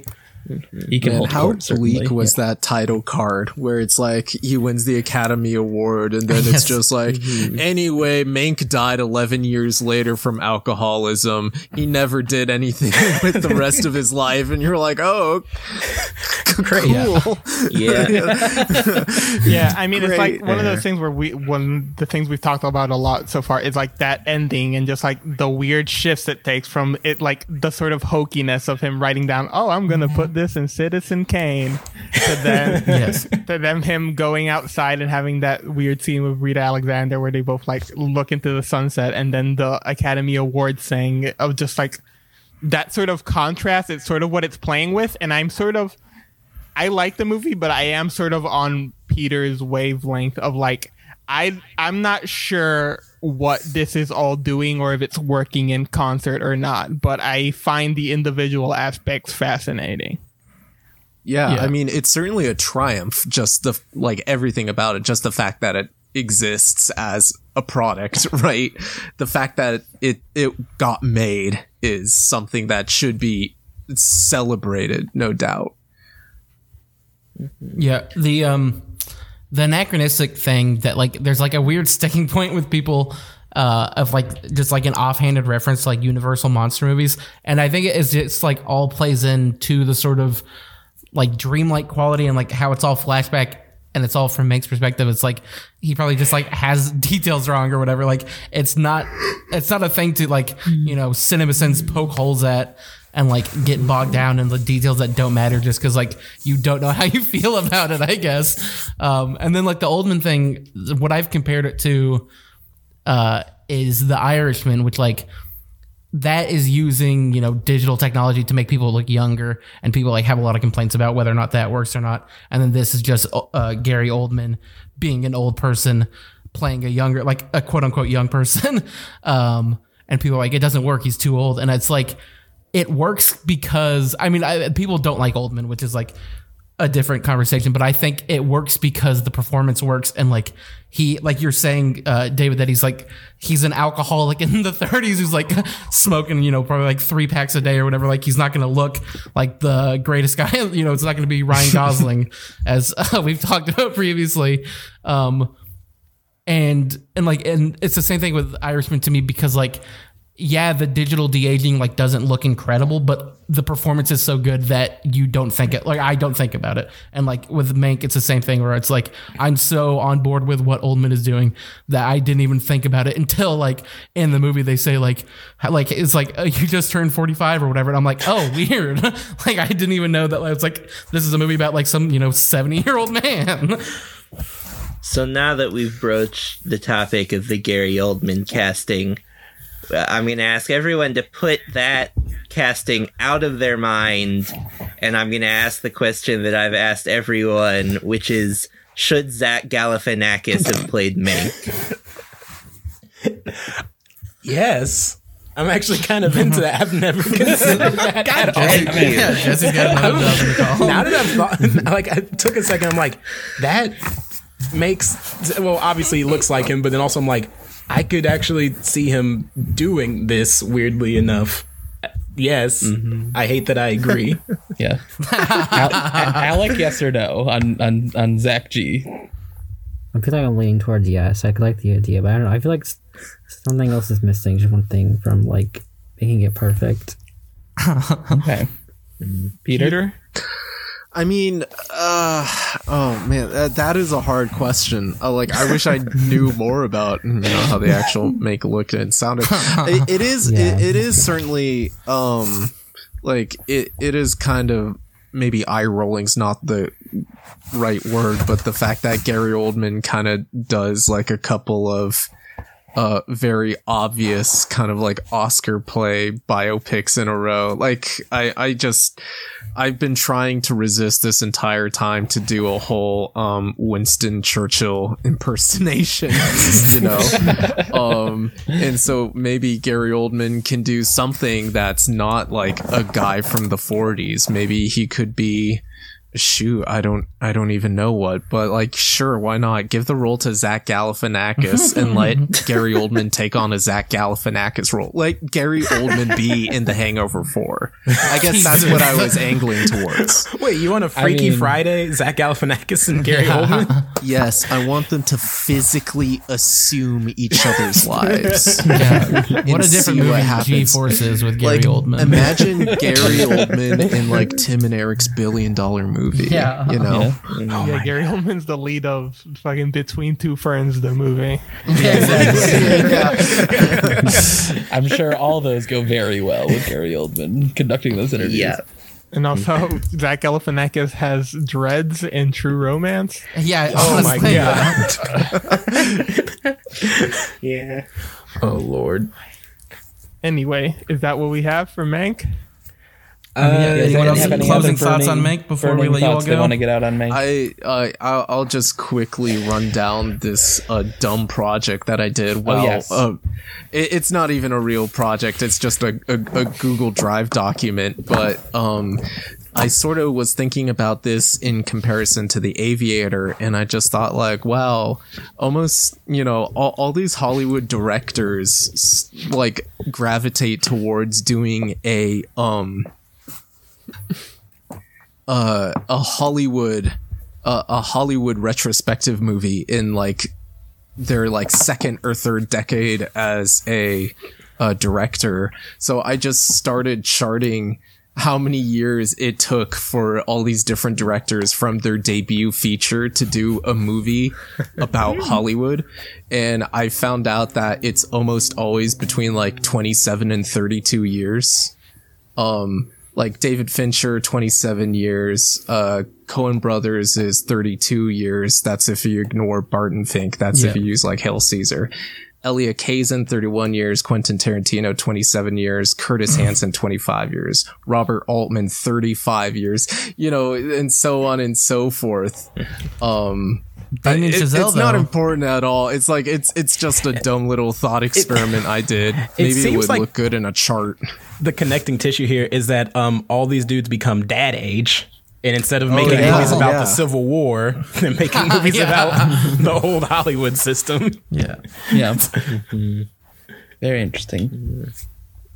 No, it's not. It's. I should have cut it up. No, I think it is. It's good. It's very. It's good. Well, thanks. There's not nothing there. Yeah, it's got good bones. Yeah, I think some truth can be drawn out of it eventually, but it's in an embryonic state right now. Yeah. It's like I've had a similar thought semi-recently of like, when is the last time like a major director made a movie that was about like now? Because if you look at like Paul Thomas Anderson, when it, like Punch Drunk Love is the last time he made a contemporary movie. Same with like Scorsese. Same with like a lot of guys, and I sort of have that feeling of like you just reach a point where you just can't like engage with what today is, and you just sort of have to make movies about old stuff. Paul Schrader, First Reformed? I guess, yeah. He's maybe not major, though. Steven Spielberg, Ready Player One. That's the modern era. Guys, you're forgetting that the Wachowskis made the documentary Jupiter Ascending. Exactly. About the great figure in history. Yes. Right. Or in recent history. queen. She's a queen, right? She is a queen. She is the queen of literal Earth. Yes, our queen. She's a Show her some respect. She's a queen and she slays, and we get it. Yes. And she scrubs toilets, all in one. All right, Alec. Do you have any last takes? Biggest disappointment, they didn't try to mankify the Netflix logo, and good call. There's a lot of missed opportunity. I know, like a real curly QN thing. Like, that would have been. Have like the end come on, and then right before it fades away, like an extra slash comes down, and it cuts. My final thoughts on Mank. I think everyone should give this one. I think this movie is going to get reevaluated in like the next 5 years when everyone calms down and everyone can enjoy movies again and aren't anxious about the future of movies or the future of the planet Earth. But I would say everyone give it a rewatch when you give it a chance, and like having like removed yourself from when it came out. That's the best advice I give. I feel like a lot of movies like this always tend to. People always go in expecting one thing, and then when they get something else, and this is not a criticism of anyone on this call or anyone in general. I just think that things like this tend to get reevaluated. Like, I'm pretty sure people weren't all about like Inherent Vice when it came out. Like, that was pretty divisive, and now I've just been seeing like it be on like the best of the decade lists, so like everywhere. So like, I think it's just give it some time, let it stew, let it bubble. I think people will come around to it. Yes. And with that, start plugs. Yeah. Yep. I'll go order. Blast Talk, so I'll go first. You can find me on Twitter at Samurai Flicks, and you can find me on my weekly podcast, A Place for Film, the official IE Cinema podcast, where we just talk about movies. You gotta love them. Now more than ever. Alec. I'm on Twitter and Letterboxd, just Almond. Just look it up that way. Great. A great follow. Peter. And Peter. Yeah, hey. So I guess I'm also on like Letterboxd and Twitter, but like who cares about my opinions? No. I'm being too self-deprecating. No, I guess I think I'm Mantelord on Twitter or on I don't know. It'll be in the show I don't notes even know my own handles. Yeah. I'm so bad at plugging. So the thing I am good at plugging is I have a podcast called the Superhuman Samurai Cyberpod, where every episode we watch an episode of this really great 1994 Power Rangers knockoff called the Superhuman Samurai Cyber Squad. And on our latest episode, we had one Emilio Diaz. Oh yeah. It was a good episode. It was a fun time. It was great. So you guys should listen to that. I have got to listen to this. Emilio told me he did it and said, I'd rather be doing this every week than our podcast. He was wonderful. It was a wonderful time. Wonderful times all had around. So, are we going to transition? Jesse, throw us to the next segment. With that, when we come back, we will be joined by a wrecking crew to finish up the 12 guests of Mankmas. Oh, damn. Complete the 12. Exactly. You gotta unite the 12. Is it unite? I'm so tired. I haven't slept a wink. All right, and we are back. We are joined by Sam Herbst, Anna Swanson, and Meg Shields. Hell yeah. Hello. It's hype. We're talking 10 through 12 still. for the 12 guests of Mankmas. Yep. Yeah, which of us is which number? Who's the 12, you know? Yeah. Let's say I guess Meg is the 12. She was the last to join. Sorry to drag. That is fair. So, Jesse, ask your question. Yeah, hit the question. What does everyone think of Mank? I liked it. It's fine. It's a movie. It is a movie I watched. There we go. Wow. Okay. Anna, since you liked it, do you have anything else to say about it? Oh my god. I mean, I feel like I'm manked out. No, I really enjoyed it. Sorry, you what? I'm manked out. Can you tell me what that means? I'm all manked out. Okay. No, I'm not completely manked out. I enjoyed it. I thought, like, I mean, just like on a basic like filmmaking level, The Craft, like, it's Fincher, obviously good. I thought the performances were good. You know, I was entertained. I didn't look at my phone while watching it, which is all I can ask for. And, you know, the structure of it and really just like the perspective on Hollywood at the time, it worked for me. I think it's fun as both something that is like semi very out of David Fincher's wheelhouse, but also that has things in it that I really find like work with his career. So yeah, Mank. You know, it's a movie that I watched in the year 2020. Yeah. What a concept. It was something to do. I'm not here to dispute that. Sam, Mank, it was something to do. Yeah. I think I liked it more than I didn't like it. Loved Amanda Seyfried saying that it blew her wig. Love when she loved nerds. Most of the fun things that she said. Love when she said nerds. I would love like a nerds shirt. I like don't have like a super strong opinion about like Gary Oldman being an old space man. But like I do think his performance is like not my favorite thing about that movie by any stretch of the imagination. Did not expect to like, I don't know. It's fine. Charles Dance is good. I'm just like thinking about nice things to say about it. You can say whatever you want. Yeah, lay into it. Fincher's never going to hear this. We're not in the pocket of Big Mank over here. You can I don't think. Like it doesn't, Big Mank. It doesn't look great. Can we just say that? Like, I don't think it looks thank great. you, Sam. I think it looks hideous. Like it looks like, bad. It looks so good. And I like don't think that the Netflix streaming algorithm. Like I watched it in about as like nice of conditions as possible for this Netflix streaming, and like I didn't think it looked great.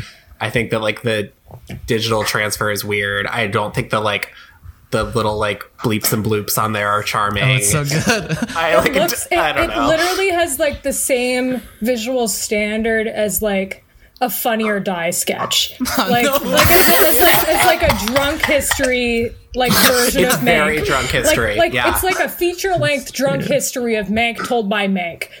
But that sounds funnier than what Mank was. So I think this is a better segue than we've gotten yet into the other question that I've asked in every segment, which is take Gary Oldman out of your mind. This is not a comparative question. This isn't about whether or not you like Gary Oldman. Should Zach Galifianakis have played Mank? No. I don't think it would have saved the movie. I don't know that it's a better performance. It's a more interesting performance, perhaps. But like, sure, why not? So I don't think he's good. I don't think that's a good performance. I mean, people say that, and I don't agree. I don't know what it is. I was completely won over. I don't know. I think he's pretty floppy. good. I mean, he's Gary Oldman. Like, I think it's kind of the performance that you expect, where it's just like, yes, you are playing this role. Like, I'm not, I think there's maybe like just because there's a certain artificiality of a lot of it, both like because it's very much about like Hollywood, but also just that a fair chunk of it is told through flashback through like a character who is in an alcoholic daze for most of the events of the film, that I think there's like a little bit of a superficiality that comes with it. Like, I think it's a fine performance for that. Like, maybe I'm not like, oh, like this is realism at its greatest form, but I don't think that's what the movie is. Like, I would have preferred. I'm not like give him an Oscar, but I'm not like this is bad. Like, it's it gets the job done until Amanda Seyfried shows up, which is also how I describe life. God, exactly. I don't know. I think it's the worst thing a movie can be, which is boring. I like really had a hard time with this. It's so. And like to be fair to Mank, like I don't really care about Hollywood drama, and like I don't know, I found the kind of like It's Like Today kind of just like not surprising enough to be interesting. I don't know, like again, it's a movie, like I can't fault it. Like there's a beginning, a middle, and an end, and like people perform in it, but it didn't do it for me. I think to Meg's point, like it resists the temptation, which I think is a plus of this movie, to not be like hinting at things that will come ahead in film history. Like, they could very easily have been like, at least true. we won't all be watching vertical 10-minute videos or whatever. And like, At good for least them for they'll not stay making in that show. black and white. I would have liked to have seen them try to make like pre-50s Hollywood people like say TikTok without saying TikTok, like how they would back them up into that corner. I think that'd be fun. Yeah, they cut out a bunch of references to Quibi. Amanda, Oh, no. it's just, instead of saying nerds in the first draft, she said Quibi. Yeah. I don't know. I think it's a very quaint film, and it's kind of, I don't know. I understand why people like it, but I don't know. This is this is like melatonin on like I don't know. I don't think any of the like studio lot shots, Yes, like they don't Melatonin, fill me Anna. with joy. Yeah. None of the exterior like Hollywood lot stuff like fills me with joy. It like looks so lifeless. Yeah, so on the All the lifeless, exterior like, shots look like bullshit. like because it looks so. Sorry, listen. Because it looks so flat and like difficult. Like there was one section, I can't remember when it was because this whole movie was just the same thing over and over again. Like tonally, there's like one moment, I think it was when they were counting the votes, where it was like a little stylish and like they were Great scene. they were doing Right. really interesting shit and like it felt more. I don't know. I thought that was what the movie should have done that more. Instead, it was it. I don't know. It felt very TV movie to me. It felt like an FX drama. I'm sorry. No, please.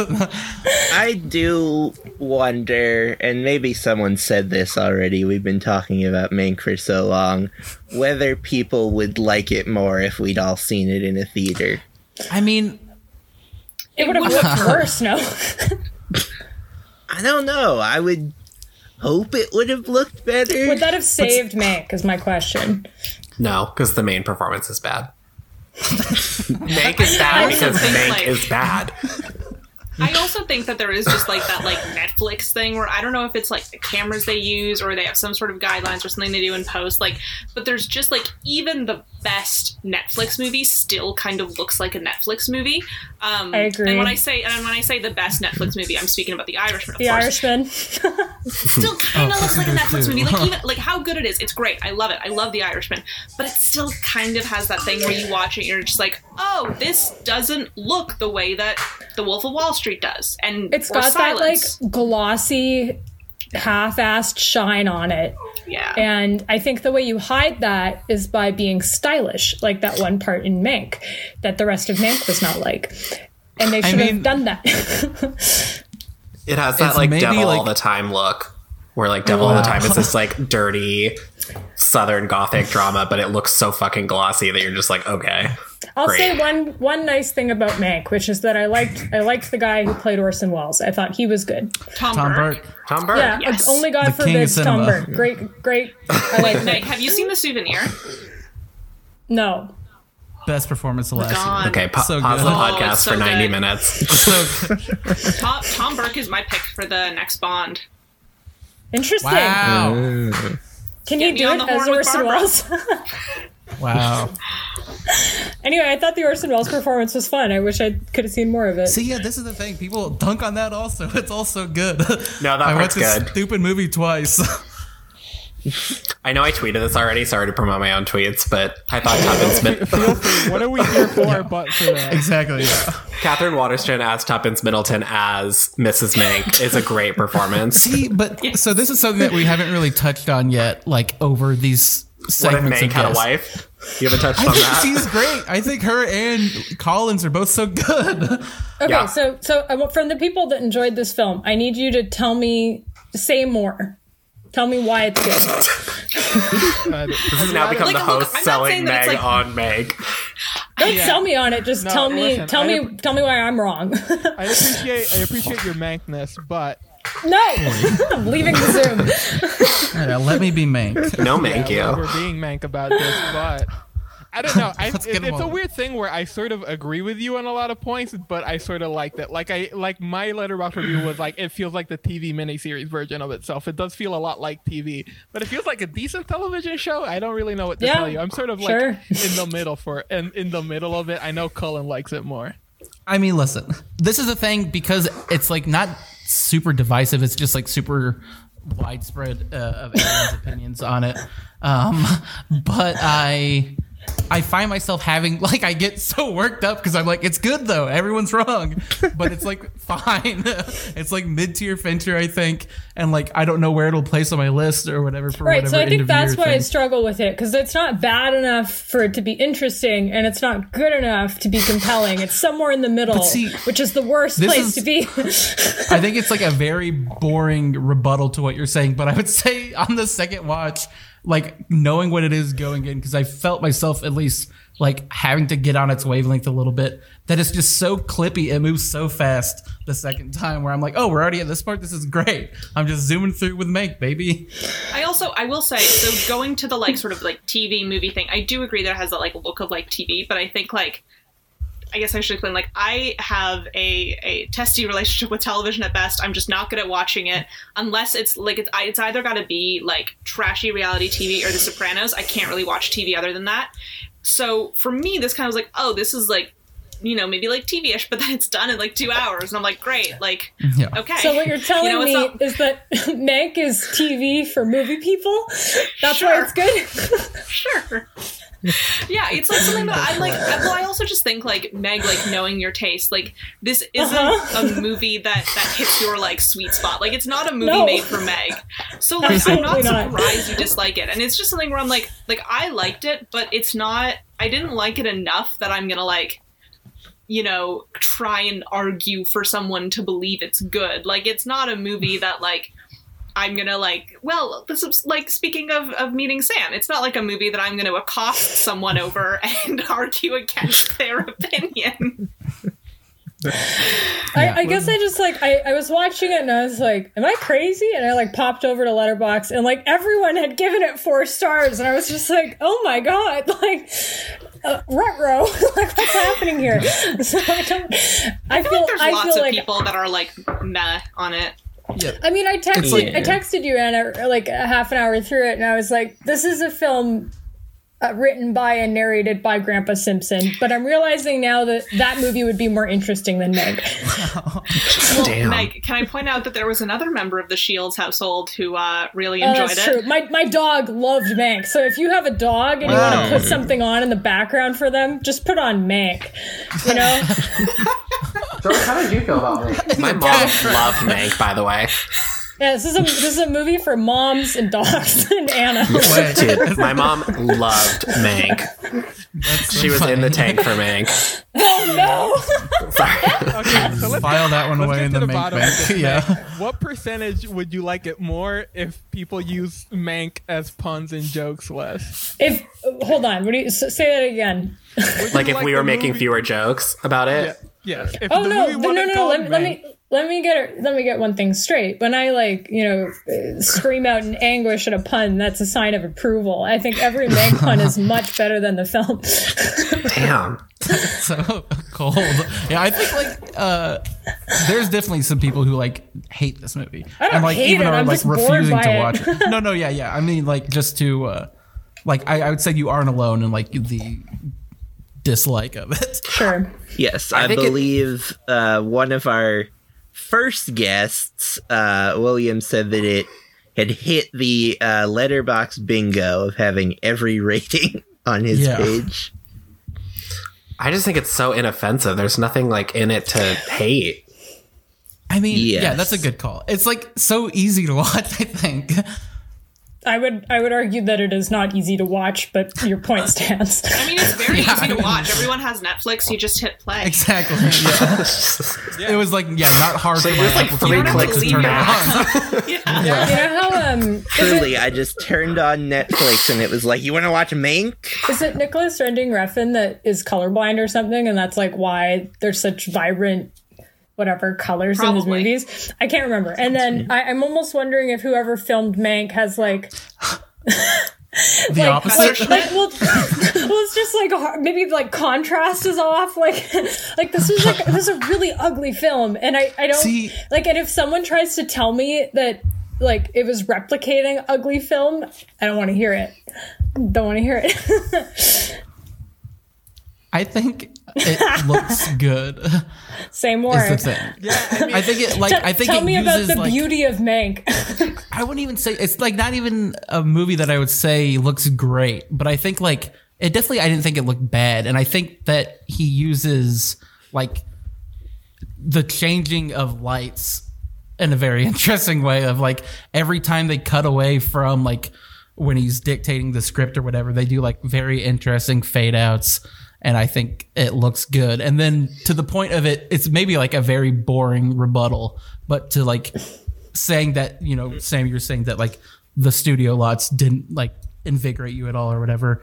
I think that's like part of how sort of bland Fincher is looking at Hollywood and like how sort of drab it all is to him in like the sort of, because I mean, we talked a little bit in a previous segment about how it's like for Fincher, like a very uncynical look at what he would probably usually look at something very cynically. And I think that's where that comes through more is like the cynicism of like Hollywood being ugly. And that's why that section is like unexciting. Wait, you don't think, I think it's cynical as hell. I was gonna say I don't know what you're talking about. I'm saying maybe like comparatively is what we were saying like in a previous. I think we've been saying his other films. Basically, he's saying that Hollywood is run by people who care about no one else, who will do whatever they can to leverage the will of anyone else at the cost of people's lives.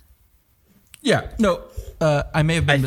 I think what we've been saying. I think what was said by someone, maybe one of us, was that it is until the end at which it gets very cynical about Mank. It is not as cynical about the character of Mank as you might expect it to be. But see, I would say it still is, because I think like of the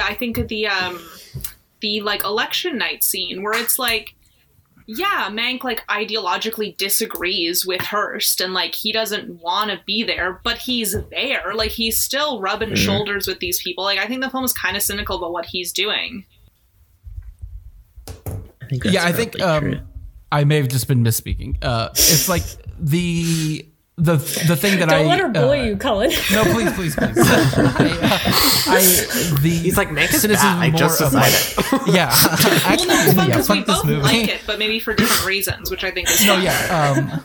The aspect of it that I find uncynical is more like I guess like Jesse is saying, like how sympathetically Fincher is looking at Mank and like his sort of I mean it may be just like a very base opinion of like he had a great like heart to him and like the scenes where he's like talking to Middleton about like where he's like, why do you put up with me and stuff, I think it's very like sweet. And I think there's a lot of that more so than like in his other work, except for like Benjamin Button. I think maybe the kind of answer to the question about does it just look ugly, I think the answer is just it looks a very I wouldn't say it looks bad on purpose, but it looks a very specific way on purpose that I think it is reasonable to call that way bad, but it's also reasonable to say the way it looks is good. I just think it I mean, look. Did you just like? It looks weird.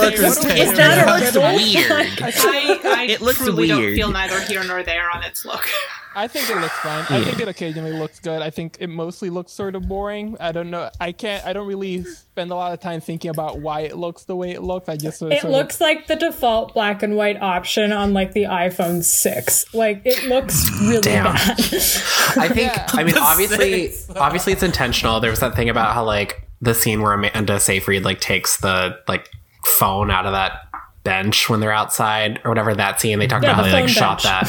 The phone bench. They like shot that during the daytime and edited it to look like night because that's like a thing you would do in the olden timey days. And like, I get it, but also it like is visually uninteresting and it doesn't feel like good pastiche. Like it's like they didn't push it far enough, right? Like there was a lot of rear projection, but all of it was kind of like so boring and dull and like almost like, I don't know how to say it. Like, it's almost like they felt obligated to have it or it was an afterthought, which it probably wasn't, but that's just how it felt. That it just like, I don't know, it's boring. Can I just say quickly? Meg? Yes. What? No, I was just gonna say, like, having quickly watched like Experimenter and Tesla recently, which both like really lean into rear projection, that is like genuinely riveting. Watching the rear projection in this, I was like, oh, they just felt obligated just to back up. Well, it was probably a green screen. Like, I mean, which is fine, but like, I don't know. It's just like all of the, like, you can tell what they're doing. Like, they're not trying to trick you into, like, the callbacks aren't meant to be subliminal or anything, but they're also kind of like a punch pull. Like, they're not. I don't know. There was something missing from them, and I can't put my finger on it. I think it's I sort of agree with you on that front.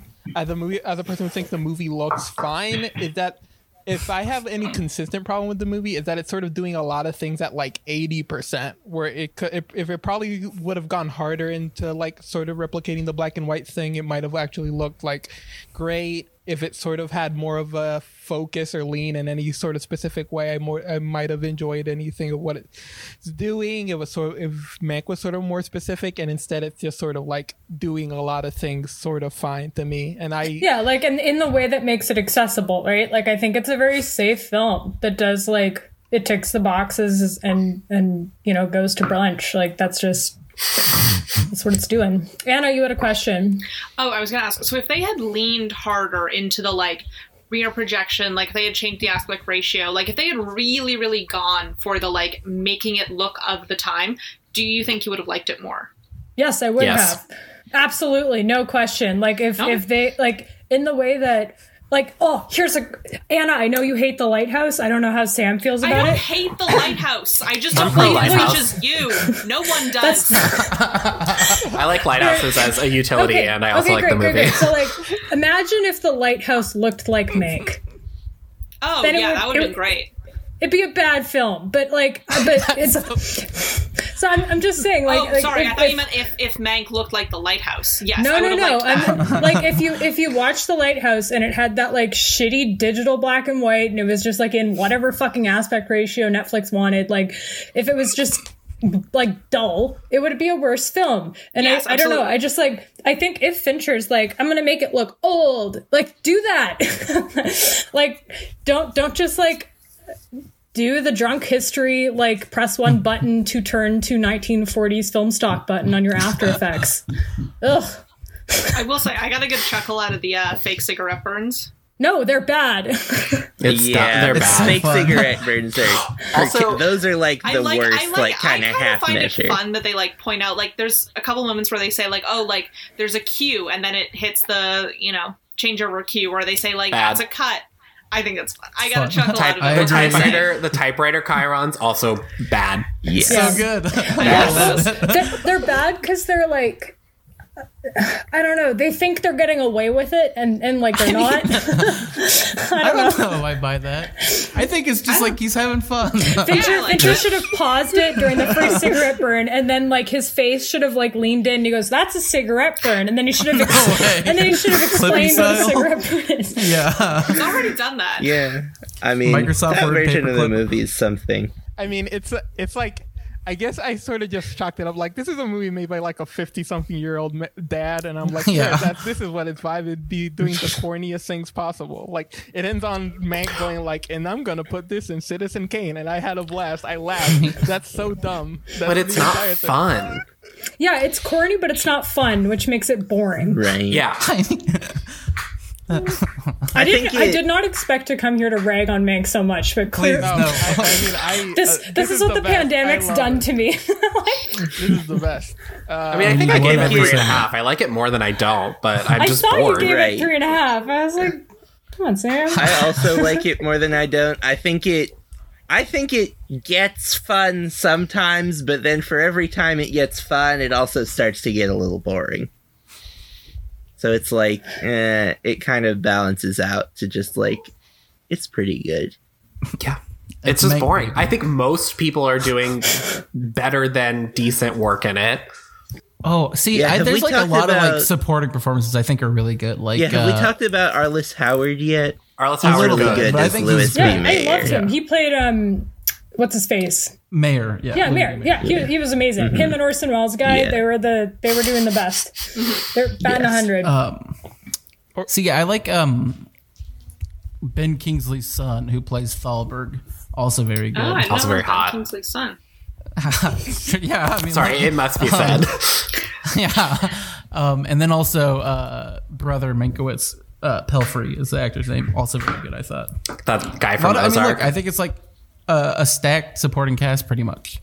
Bill Nye, or not stacked. Stacked. I would not say like in terms of name, just in terms of how good, well, I thought they did. I think that there are several that are very good, and then also several that don't really register. I mean, look. I would say none of the writers really register for me outside of his brother and the execs, and Cullen is already reacting to that.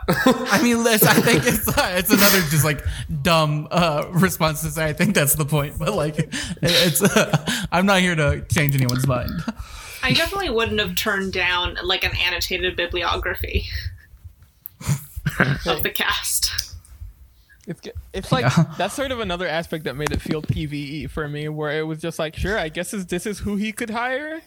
Sure. I mean, it is interesting. Yeah. Because I haven't seen Like, Mindhunter. again, it's like I don't think anybody in it is giving like a bad performance, except for like maybe arguably like Oldman. But I'm sort of like I don't think it's a bad performance. I don't think it's a bad performance. I think it's the worst performance. I think he just showed up and was like, time to be drunk, and like I don't know, like it's only the worst performance because it's just like he's there having a good time. I don't know. Yeah, I wonder. It's a boring movie, guys. It's boring. That's please. I wonder if it had a bigger star at its center, if it would draw more attention. What, a bigger star than Gary Oldman? Yeah. I mean, but it's like Gary Oldman is like weirdly. He's a person who won an Oscar for like putting on makeup and playing fucking person whose name I can't even. I know remember. Gary Oldman was like, he didn't win. He didn't win for doing that. He won because he hadn't won. It was his time. It was his turn to win an Oscar. He won because like everyone likes him and everything he's done before that. Yeah. No, it was just his turn. I don't think you should measure his career based off his Oscar-winning performance. Who's the bigger star? I'm not. Yeah, who are you talking about? I mean, Zach Galifianakis, obviously. Come on, Amelia, where are the answers? Brad Pitt's Mank is inherently more interesting. I know you said that as a joke, but I'm like, it's like you could have done anybody. Like people here have been like, did we say Tom Hardy earlier? Yeah, that was Tom Hardy isn't a bigger star than Gary Oldman, though. No, he isn't. True. I think Gary Oldman is a safe bet. Like, I think they hired him because they were like, we want to make a safe TV movie, because that's basically what it is. It's on Netflix. I don't know why we were saying it wasn't a TV movie. That's what it is. It is a movie I saw on my TV. What are we doing here? I guess instead of bigger star, what I meant to say is be like like a handsome movie star is I guess what I meant to say. Not that anybody had a bigger profile instead of being Emilio, have you Googled what this man looked like in real life? I know that's what he looked like. The fucking 1940s. They did him favors by getting Oldman. They could have done Oldman. whatever the fuck they wanted. Put We Ryan needed Gosling a in hot a fat Mank? Is that what you're saying? Amelia wants Noah Centineo as Wait, I Mank. love this thing that Mank would be better if Mank was a hunk. Yeah, if Mank was hot, we'd all be Himbo watching Mank. Yeah. Is the age discourse like even interesting though? The fact that those two characters are the same age. Like, is that even interesting to talk about? He looks like shit, and Mank looked like shit when he was at that age. It's like I don't really. That's I don't care. It's a movie. Does it change the dynamic for anyone? Because like the scene where they're like shooting outside, where they have like the big tracking shot or whatever, like feels like so paternal when he's talking to her, and like knowing that they're the same age, like I don't know. Like I think that's more interesting than being contemporaries. Not that like. I mean, they still were whether or not they look it, but like, I don't know. Again, it just feels inherently less interesting what I saw versus like what it could have been. It's just a less interesting film. That's just how it is. I'm tripling down. It should be Hot Mank. It should have been Tom Holland. It should have been just like Tom Holland in his current war like chops. They should have got that kid who played the nerd in it, the new one, whatever, the nervous child, whatever his name was. The kid from Shazam. Yes, the kid from Beautiful Boy, young Timothy Chalamet from Beautiful Boy. You know Did what? not Timothy see. Chalamet should be Mank. Yeah. Chalamet. Chalamet. Oh, yeah. Chalamet. I would have given him something to do between waiting for Dune to come out. Listen, that'd be insane if it were Tom Holland. He's so cool. It should have been Jacob Tremblay. Yeah, I'm tripling down. Everybody in the cast could have been under. They just age Baby Like Mank. every flashback, we should have gotten a new Mank, like that like that movie about Bob Dylan. Yeah, I'm not any way in which they emulated that movie would have made it better.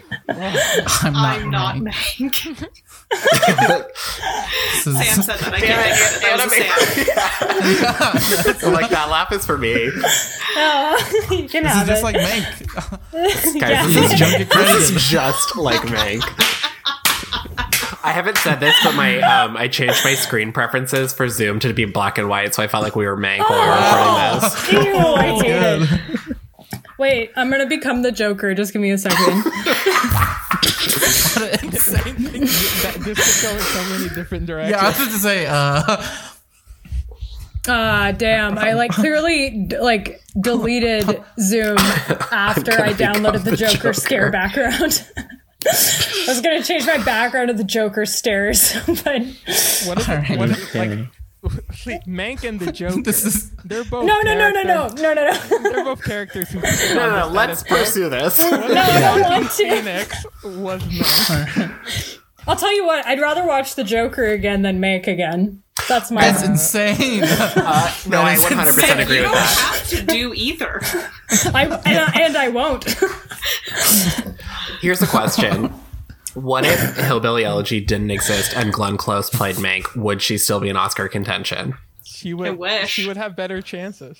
She would have been. She good. would win Mank with a W. She would definitely win, right? Sorry, No Mank way. with the W is wank, which is like. I meant in after the A. She's like Mama in the movie. Yeah. Mank, yeah. When is the 12 Days of Mama, by the way, for this podcast?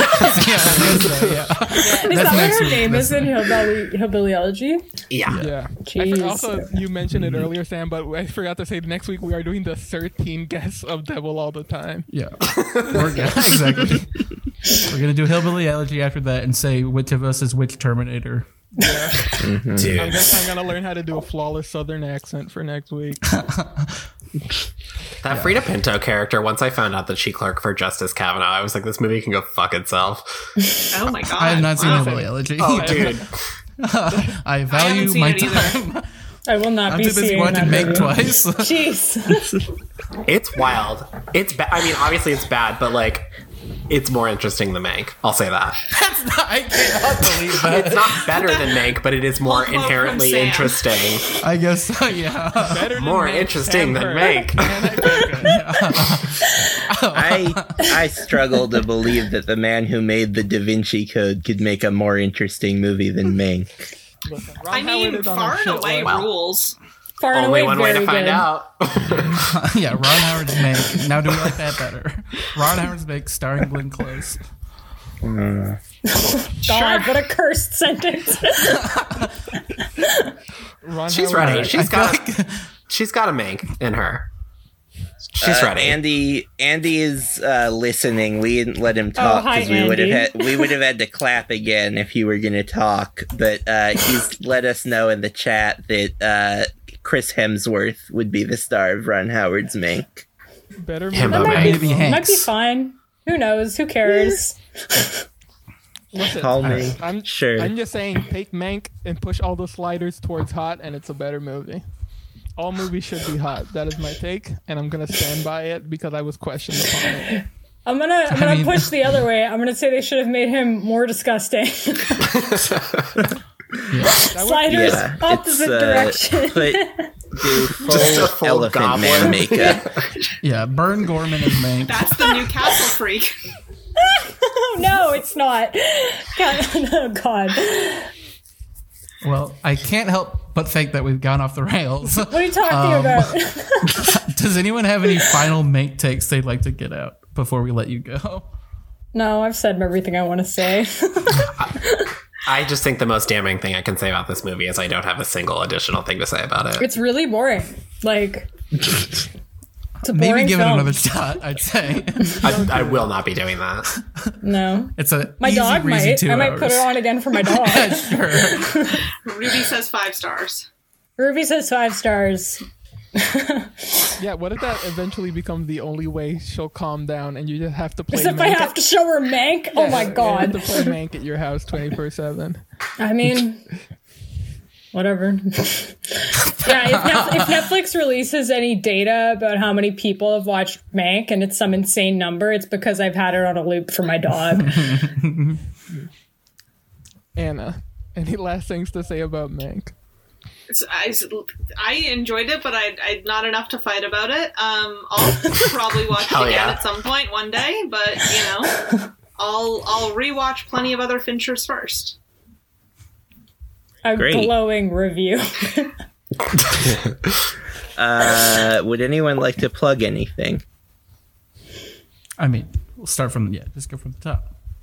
Plug yourselves. I've gotten. Who's the top? Oh, I mean, is it different for me? Yes. Sam. Sorry. Sam, Yeah, sorry. I don't have anything to plug. You have a Twitter account. I said this before.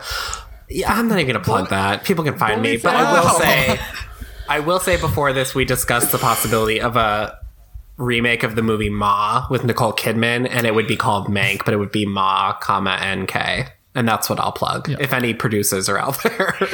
That literally hurt me to hear. You weren't here for that. That was pre you joining, and I only said it because I knew that it would take a year off your life. Oh, thank you. Meg, do you have anything to plug? Sure. I'm at The Worst Nun on Twitter, and I write things for Film School Rejects. And if you see anything crazy on One Perfect Shot, that was me, baby. Yeah, get excited to see a lot of Mank shots in that account.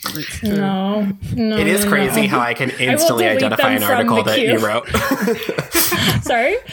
I was going to say it is crazy that I can instantly identify on the timeline an article from FSR that either of the two of you wrote. Because it's always it's either just like weird horror or horny or both. Oh, God. And tell me I'm wrong. Change my mind. Our legacy, Anna. Oh, boy. Hey, listen. There's a value in having a brand. Anna, do you have anything you would like to plug? Yes, I am on Twitter, Anna Swanson. I also write things for Film School Rejects often. Yeah, I'm around. She's around. What else can we say? Yeah. Jesse, and with that? Yeah, we'll go into our plugs. See ya.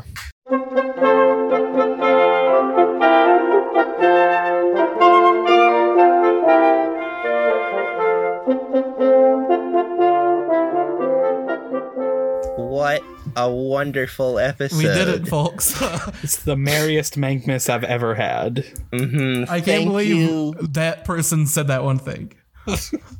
Thank you so much to our 12 guests of Mankmas. Thank you to all the guests. Yes, exactly. 12 on the dot. A dozen. Count them. Yep. Thank you also to all of the guests who we've had on throughout the year. We've really appreciated it. You can find us on Twitter at Can I Kick It. You can find us on Letterboxd at CIKI Pod. You can find me on either of those platforms at JP Glick Not Weber. one up Weber more, has not 2 one B's. less. Last week I prophesized that I was going to plug How To with John Wilson. I watched one episode. Real aggro vibe on that. Not sure I can recommend it. Wow. A stunning reversal from Jesse. Yeah. Yep. Are you done? Yep. Great. I'm Andy. You can find me online at Andy T. Germ on Twitter and Letterboxd, etc., etc. I finished The Good Lord Bird, the Showtime original series starring Ethan Hawke as John Brown this week, and I thought it was quite good. So I do recommend seeking that out. Kellen? Yeah. I'm Clatchley on everything.